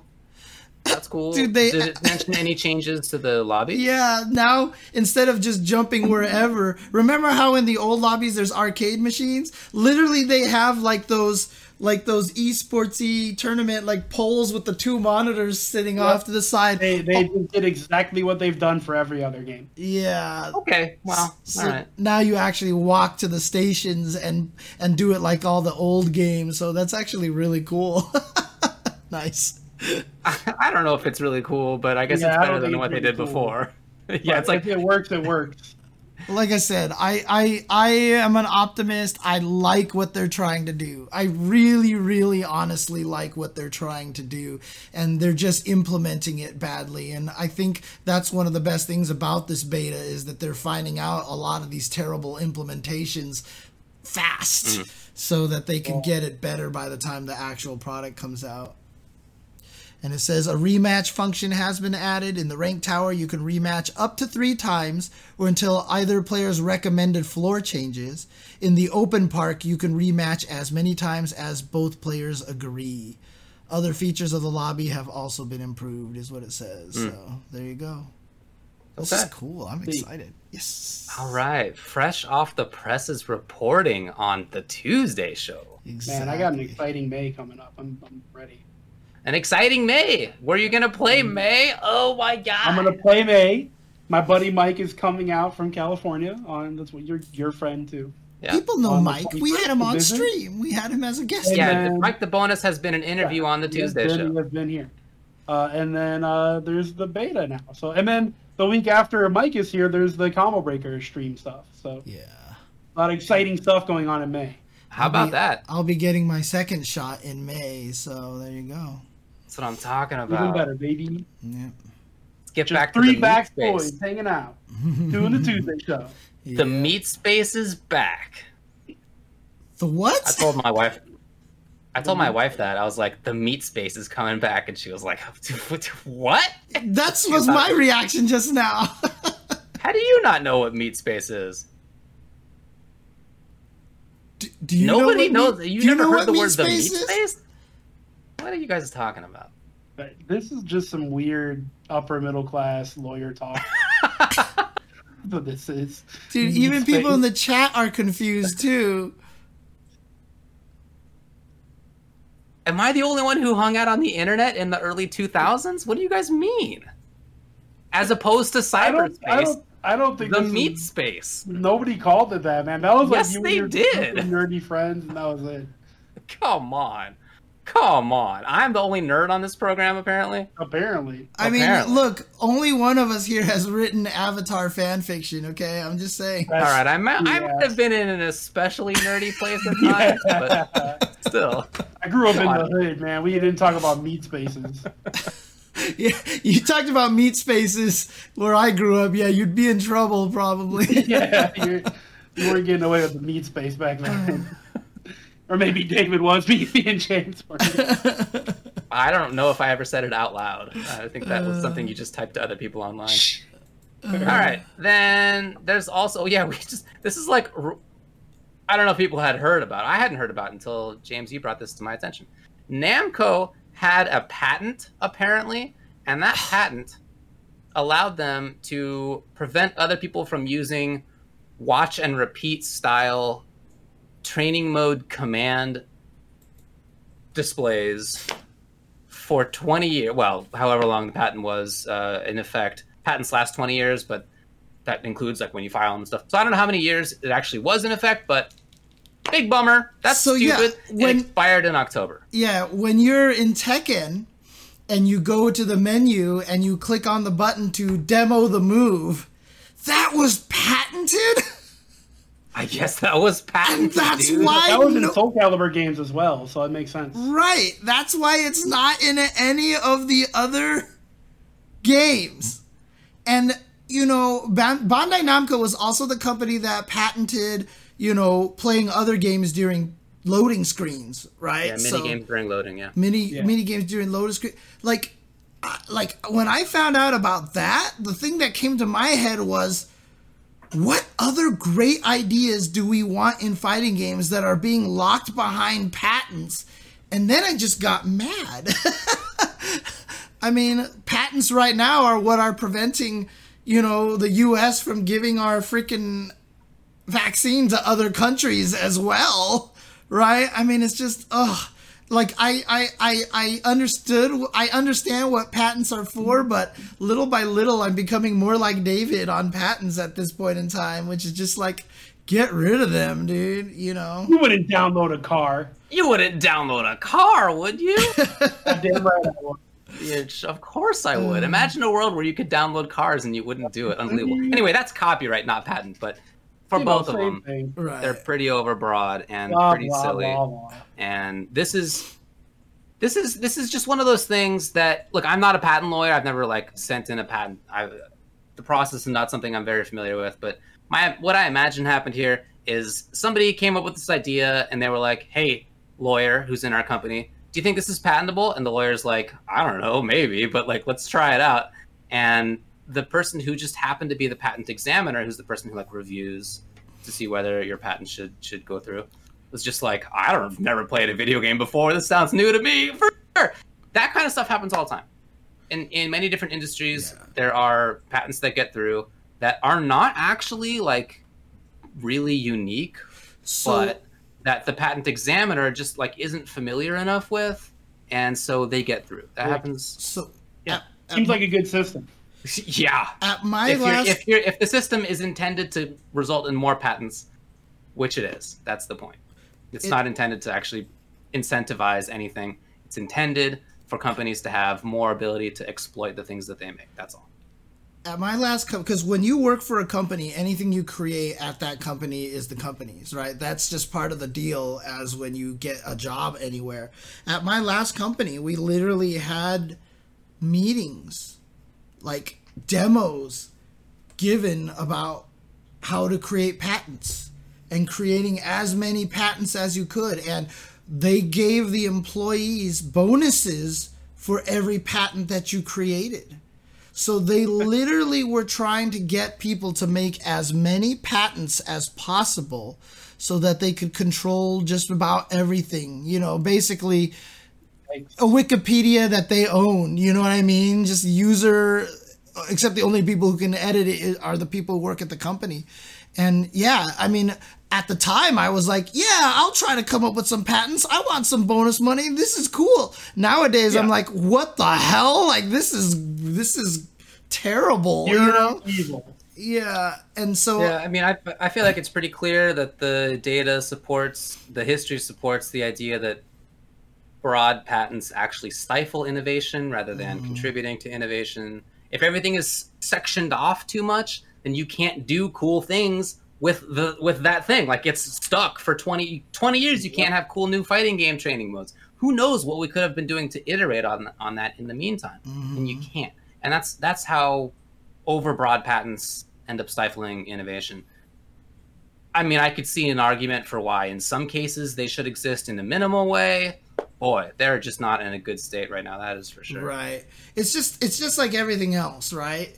Good intentions, out of control, controlled by people with money. So now it protects the people with the money as opposed to protecting. Dude, let me tell you, there's nothing about the history of intellectual property law that you should take away as being anything about good intention. Okay. from literally the beginning. Fair enough. It was about the Crown of England giving the exclusive right to publish certain things to their friends and hangers-on. It's just been about grift literally since the start of it. Oh, jeez. Okay. The whole thing. I had no idea, but there you go. Thank you. We're way behind time. Let's move on. Yeah, I could absolutely rattle on that. I would say thank you. Forever. Thank you, though.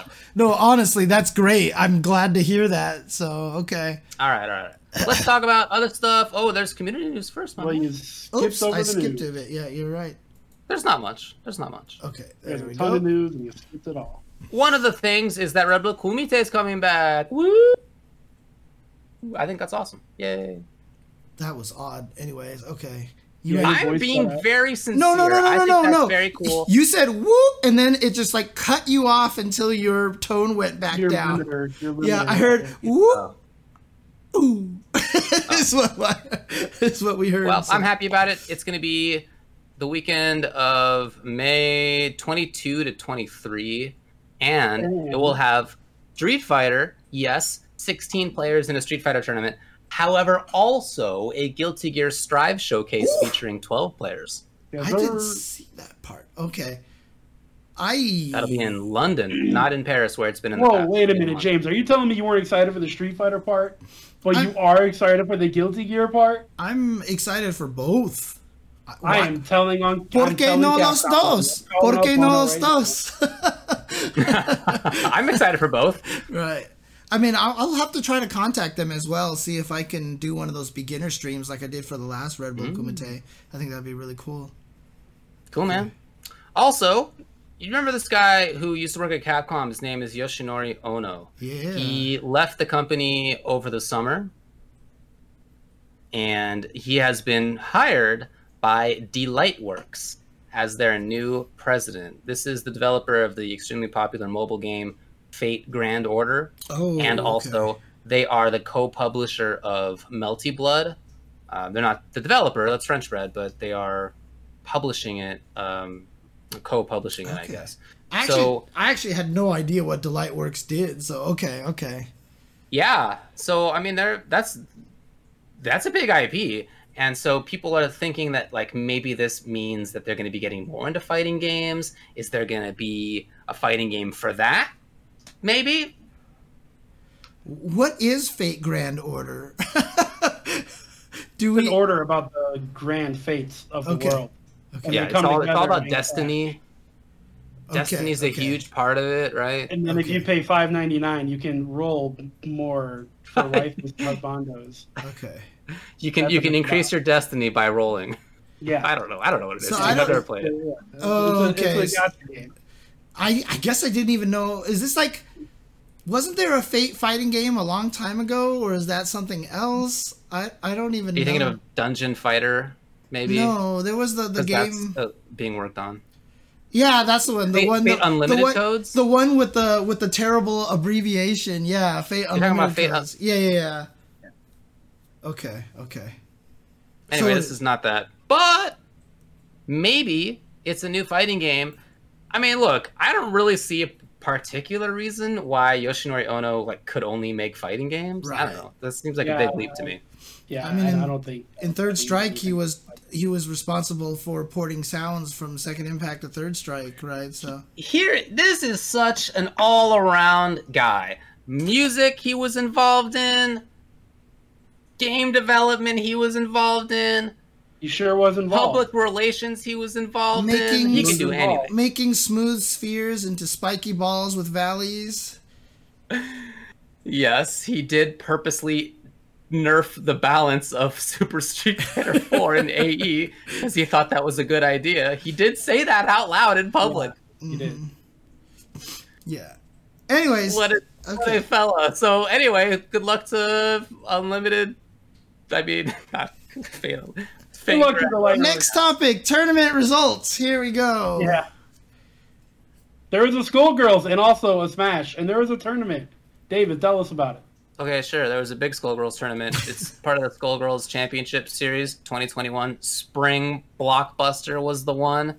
Look, shout outs to the Skullgirls scene, which had such an up and down year. Oh my god.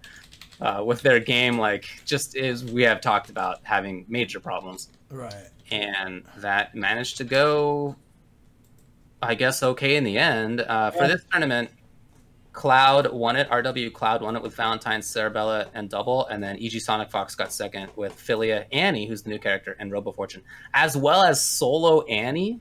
Wow. Interesting.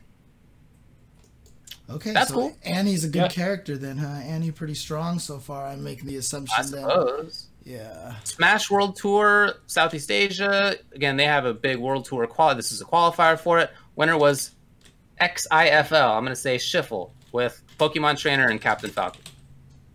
Don't give me that look, Barack O'Ware. I see you giving me a weird look out there. That's a stretch. We missed one thing in the community news, and that news is that Duck Helmet made it to silver. Congratulations to Duck Helmet. Dude, that's huge, actually. I'm He's not been- messing around. It's very yeah, cool. That is really cool. I don't know who Duck Helmet is. He's been a long time viewer and someone who I've been trying to help get better at fighting games for quite some time now. So it's actually really, really cool. I think that's awesome. Duck Helmet. Couple things coming up. One thing is the Capcom Pro Tour Central America West. That's happening this weekend. So if you want to watch some strong Street Fighter, you have a good chance to do so. The Mortal Kombat Pro Competition North America 7 is happening. There are only 8 in the season, so there's only 2 chances left to get points to qualify for the finals.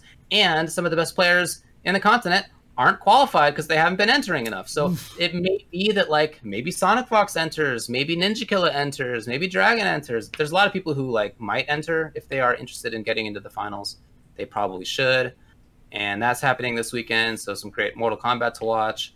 And then what do you got, James? Deus Ex Kylo 2 is being run this weekend by Saban Deus. I mentioned him earlier as the guy who's really good at all the Parsec stuff. In fact, Jason Game Dev used to do all the Parsec stuff. I think he was the person who ran the Parsec Discord, the FGC Parsec Discord, and he's handed that off to Saban Deus now. But he's running a big Soul Calibur tournament. This is the second one that he's done. First one raised, I think he said, almost $4,000 in prize pool for Match Reno. I think you can still sign up for it. Smash.gg/DXCII, basically.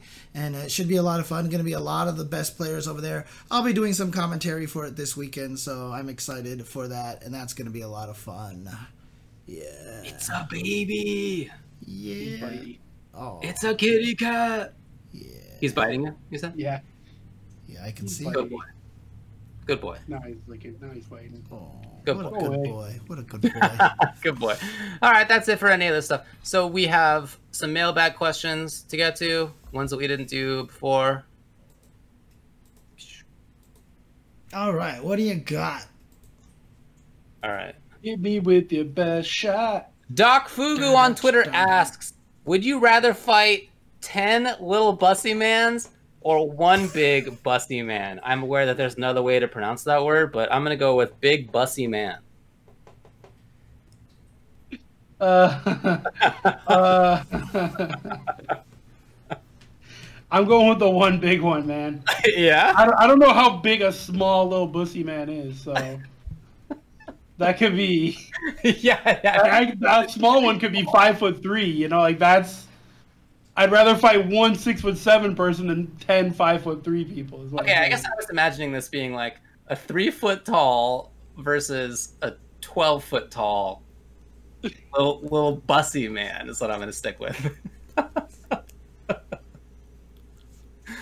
Man, we should get Obama to come on the show. I'm gonna ask him. He's in Japan. He has no excuse.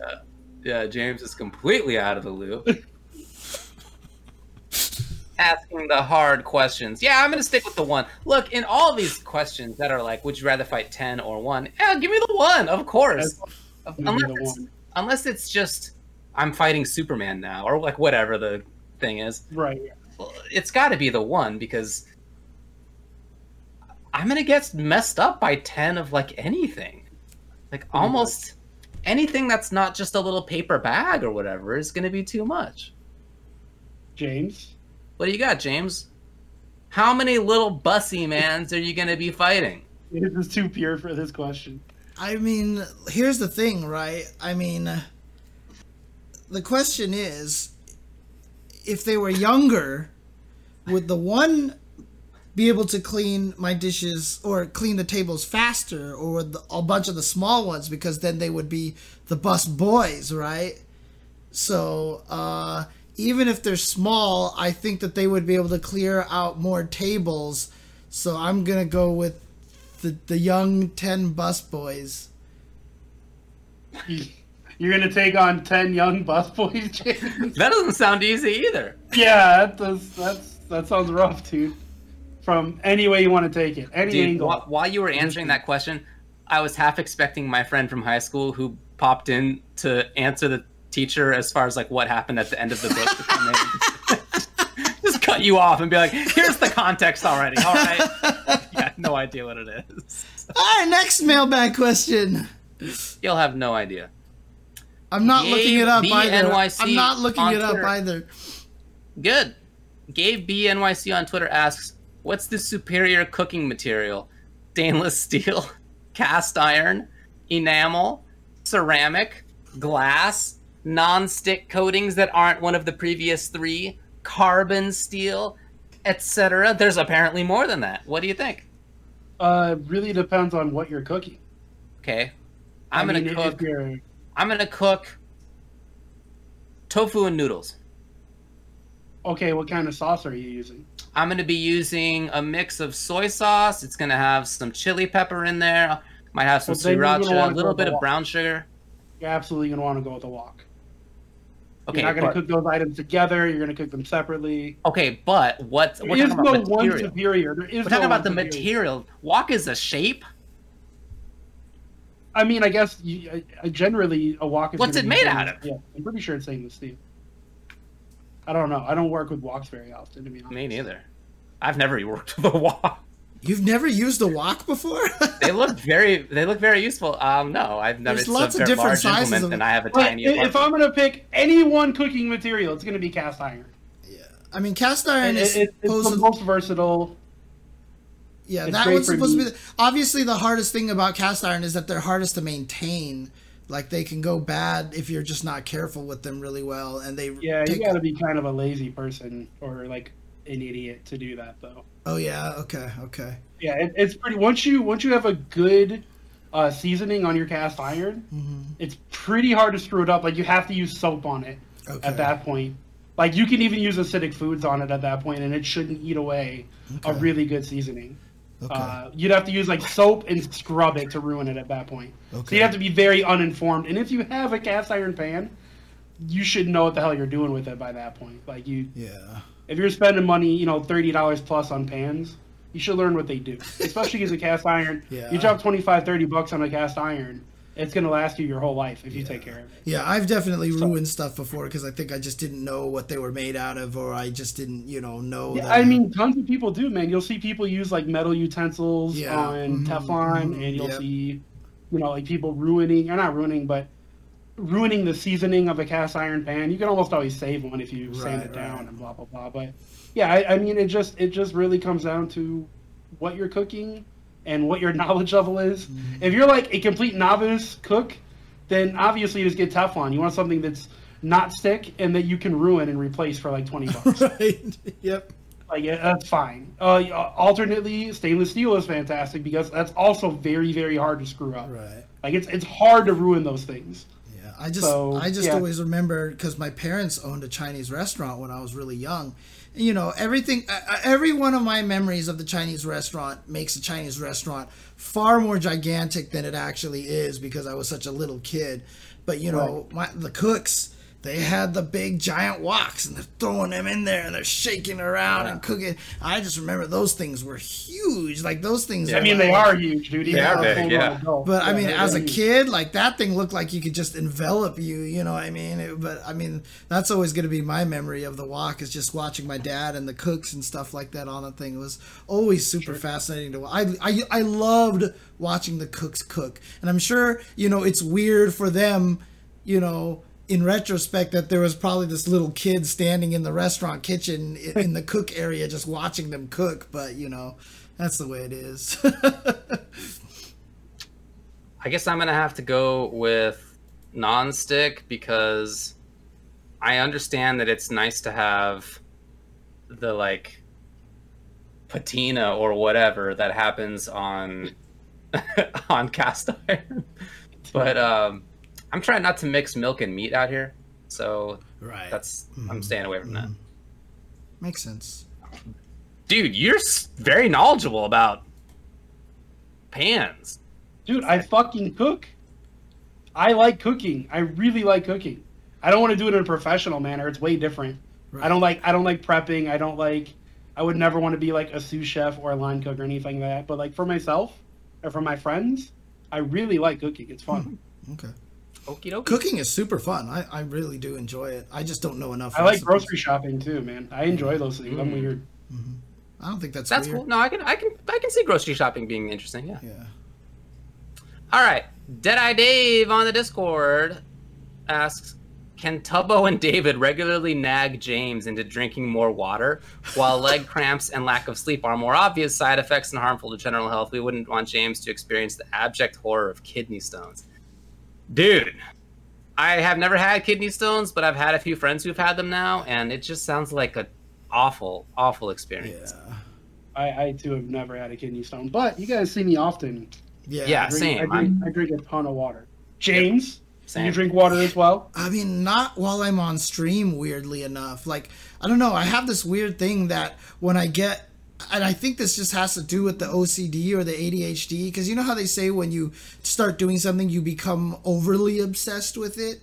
Like, when I'm doing streaming and stuff, like, I still remember there was one day that I think I did the entire day of commentary, and I didn't go to the bathroom, like, one single time until like 12 hours later, and when I got back to the hotel room was when it struck me, because it was like, holy crap, it was like someone cut open the end of a hose and it just like was like it like all your holes just emptying in the toilet. Dude, seriously, dude. Like I get into this weird obsession where I just forget. And I've come out of some streams before with my throat hurting here and it happens more when I'm playing. It doesn't happen when I talk. It happens more when I'm playing because my nasal passages are very bad. So that's why I'm a mouth breather, right? I mean, like, literally, that's what I am. I breathe through my mouth. And when I play fighting games, it's a very intense, heavy kind of breathing.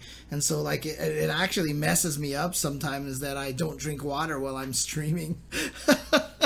Yeah, you should. Every time we switch topics, you're taking a sip. That's I'm the new in. Rule. That's the Let's new rule. do it. New rule. Okay. But Let's make sure at James the end of the has night, less like, before I go to sleep, I usually have one of those, bottles that we have, and I just drink the whole entire thing all at once before I go to sleep. So, I mean, I'm probably getting through 3 refills of this guy per day, something right. like that. yeah. Like, this thing is now a few years old, and it's absolutely broken. This actually doesn't even work up here anymore. right, Like, yeah. it can't like stop Latch. itself from Yeah, flipping yeah, open yeah. anymore. Mhm. But it's honestly such a nice water bottle. The way that it It is. has a little bit of aeration, it's like the perfect amount of aeration. James has the same one. He knows what I'm talking about. Yeah. This you is should actually one of the 3D best. print yourself a new cap. Yo! Dude, that's so smart. You're welcome. Wait, but would you You're welcome. download a car? No, I was Dude, I'm in. That's There so you go. cool. You're welcome. Now your bottle can last another 5 years. We got Yeah. this at PSX, yes. Yeah. We got this PSX 2018? when they took us to the dressing room, they made us put tape on the bottom of it so we actually knew whose was whose. And James, mine still has it, so Wow, that's some impressive tape even. That was 3.5 years ago or something. still there, so All right. Very good. next question, or are we done? We got one more. Nonya on YouTube asks, this is actually kind of interesting. Have you ever done commentary?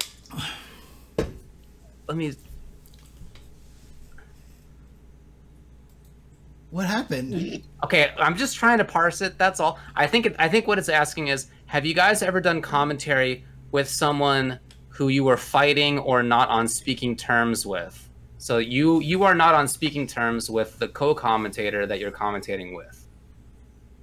No, not that I know of.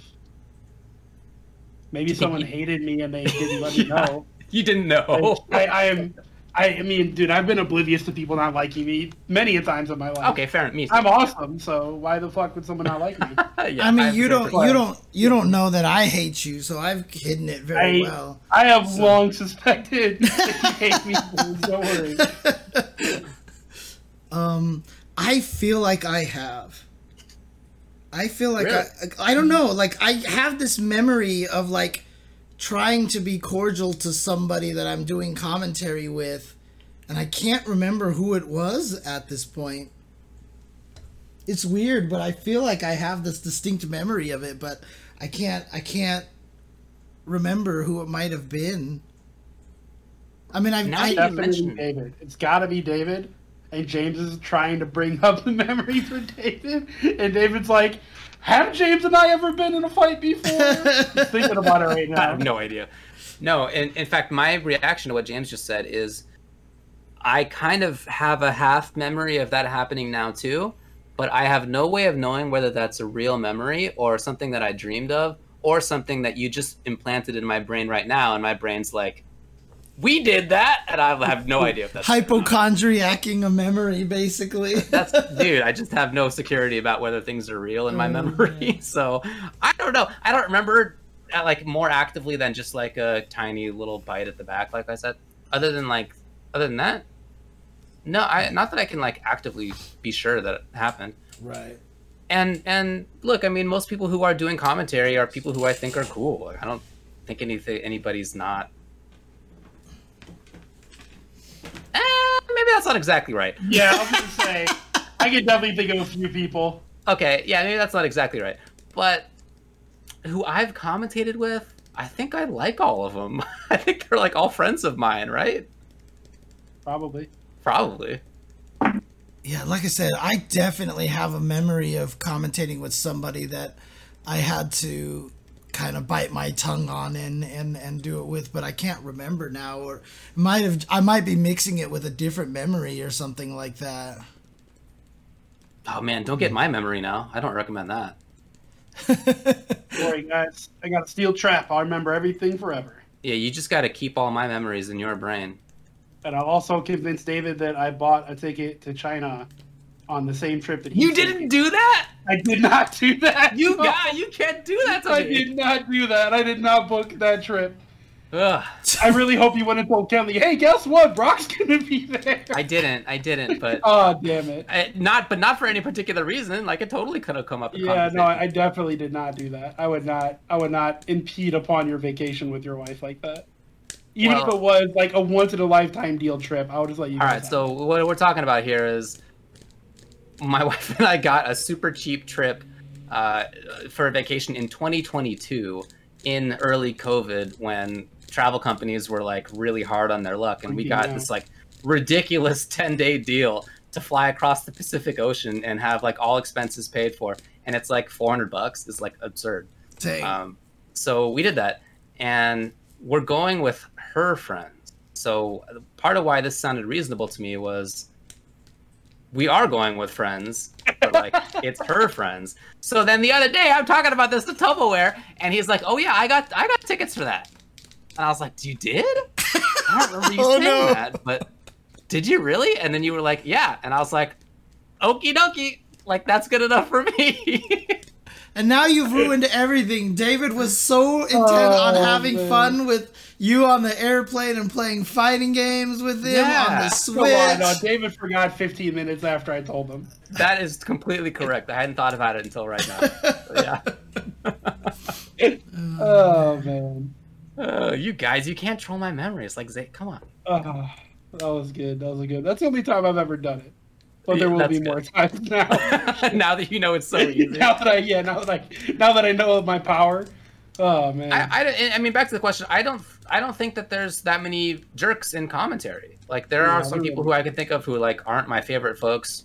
But when it comes to games that I specifically commentate, in the past, Street Fighter, Marvel, NRS games, like whatever it is that I've done, everybody's been cool. I don't know. Like they're all people who most of them are people who I've known for a long time. There was people who I don't know for a long time, or people who are just really good. I don't know. There was one time very, very early on. I didn't have a problem with this person, but we were both hired and flown to a tournament to do commentary, but they use it as an excuse to get an expense-paid trip to see a girl, and they basically were never at the commentary ever. I know this story. They just disappeared. And I basically was on commentary the entire time by myself. And the TO was like, and that was very early on, so I at first did the commentary just as a favor for the TO. And the TO after that tournament was like, you did way more work and you were way more responsible than the other person that I did pay. He was like, don't ever do a commentary for free like this ever again. I was like, okay. Year? That was 2011, maybe? Probably. 2010, 2011? Yeah, something really early on, yeah. Wow, Mount West. Because I think that was 2010. Because I think I was at that tournament in 2011, and it was already bigger. Mm-hmm, I think there were more people there. Yeah, basically. So, yeah. Will not name names. We won't name names, even though none of us even follows them anymore. We don't know what's going on. No connection at this point, unfortunately. Well, things got weird. All right, that's it though for the mailbag. All right. Oh! What did you guys think of the Mortal Kombat movie? Haven't seen it yet. I didn't watch that shit. Come on, man. Man, I was hoping to have an in-depth conversation. I have no interest, and then the fact that everybody is not either stuck on it sucks or it's good, just makes me think it's awful. Because the general public when it comes to movies is stupid, me included. So if stupid people can't even agree if it's either stupidly bad or stupidly good, then it just makes me feel like it's a mishposh of crap. And if you pay attention to the story at all, you're going to be disappointed. Yeah, I have never seen this kind of wild disparity in what people feel about this movie. It is wild, and it's not even like, oh yeah, this is just a mindless action film. Like, people who I know who love mindless action films hated this movie. So, it's interesting. I'm trying to figure out what's going on with this movie. So I am a lore guy, Katana Prime. So the fact that apparently there's no tournament, I mean, I am happy for Louis Tan. Spoilers! I think Louis Tan is really awesome, and I think he deserves to get a lot more who does he movie play? cred. He's the guy who played Cole. He's the guy who plays Cole. So he was in like Iron Fist. He auditioned for the Iron Fist role, but they just put him in as the drunk boxer, and like he's the only good thing in the first season of Iron Fist, and he's in one episode because he can actually fight. But I don't know. We'll see. I'm planning to see it probably pretty soon. So I'll probably see it pretty soon. So Yeah. I liked it. Look, it's not.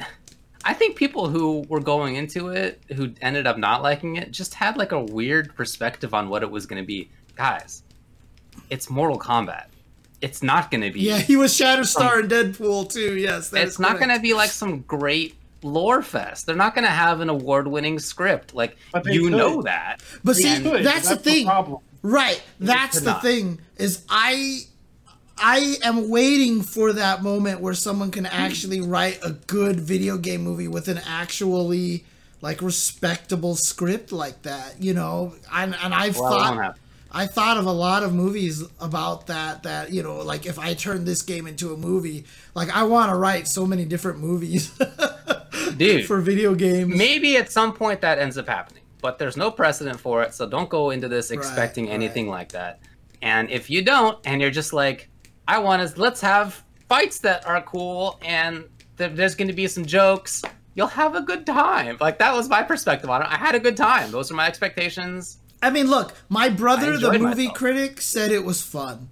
So, I mean... Fun is a great word for it. Exactly. So, he said it was really cheesy and actually weirdly kiddie, except for fatalities. Basically. Yeah, that's true, yeah. So, we'll see. Tomo with his big scowl face over there. Maybe I'll watch it. I'll get real intoxicated and watch it at some point, but probably not. I could see that being fun. Yeah. Anyway, looking forward to the sequels. There is all 4 of them. Completely off topic here, but there is a new, and I know TubaWare linked this, someone else told me about it earlier on. There is a new technique that is dominating NES Tetris these days, and it's really, really fascinating. Where is David? Oh, yeah, there he is. There's a new technique that people are learning in NES Tetris that might actually be a third technique on top of DAS play and hyper tapping. And it seems to work faster than hyper tapping. The whole concept being that hyper tapping, you have to do this as fast as you can on one button. But, for those of us who play on joysticks, because the buttons are big enough, we know that if we rap with 2 fingers, it's faster. The problem is, that's impossible here because this thing is really, really small over here. And in fact, when Jonas actually did an interview with the drummer was trying to think of ways to do this. Like, he was sitting here trying to do all this stuff like this. Well, somebody actually, I think it was Cheese who figured out this technique to do kind of a pseudo version of this where you hold the pad at just the right tension on the right balance on your leg or something like this, and you hit the bottom of the controller with your 3 fingers like this. And some people are practicing this. Sometimes some people will do it with 4 fingers like this, and you can get faster than hyper tapping with that. And some people are practicing it and starting to find it actually be a viable technique. And they just had that player finished, I think it was level 29, like the high stack thing, like recorded the first ever finish of that or something like that. It's faster and better on your hands. And he had the longest, most line clear now on level 29 start in history. And so, yeah, he actually he does it like this, and this actually gets him to tap faster. And like Lance Muscle says, anybody can learn to do it. So Daz players won't learn hyper tapping because they're just incapable of it, right? You just can't do it fast enough. But now people are finding out that if you just do this, you can actually hyper tap with 3 fingers like this, or 4 fingers. And if you need to move it twice, you use 2 fingers. If you need to move it 3 times, you use 3 fingers. And so it's crazy, dude. It's crazy. I respect it. But you guys have to move on eventually. Yeah, I was going to say, it's time for you guys to move on to a different version. Just get something innovative like this Empress from Paradise Arcade. Look at this cool. Yeah. It's so cool. Look at it. It's so thin. It's beautiful. It feels fantastic. All the buttons are super nice. I love it. I just literally got it today. I've had it for like 2 hours. I played on it for like 10 minutes. It's so nice. I can't say enough about it. It's really interesting because I have brought this conversation up with the Tetris guys, and I've said to them, because of my fighting game background, that this is going to become an issue. The rules so far are to only use NES pads because that just universalizes it, and they feel like other techniques are going to be more efficient, so they want to. And I told them, I was like, you're not going to be able to control this because these things are going to go away, for one. And two, like Tetris Effect has a NES Classic mode on there, and you can't force people to use a NES pad on those things. And I was like, we have to start looking into starting to allow all the controllers in there. And so it is a conversation that I've been trying to bring up to everybody. Well, on that note, it's getting late for me. Got to work in the morning. Let's call it a show. David's trying to ASMR. Time to go to sleep, everybody. Have a good night. Heard him.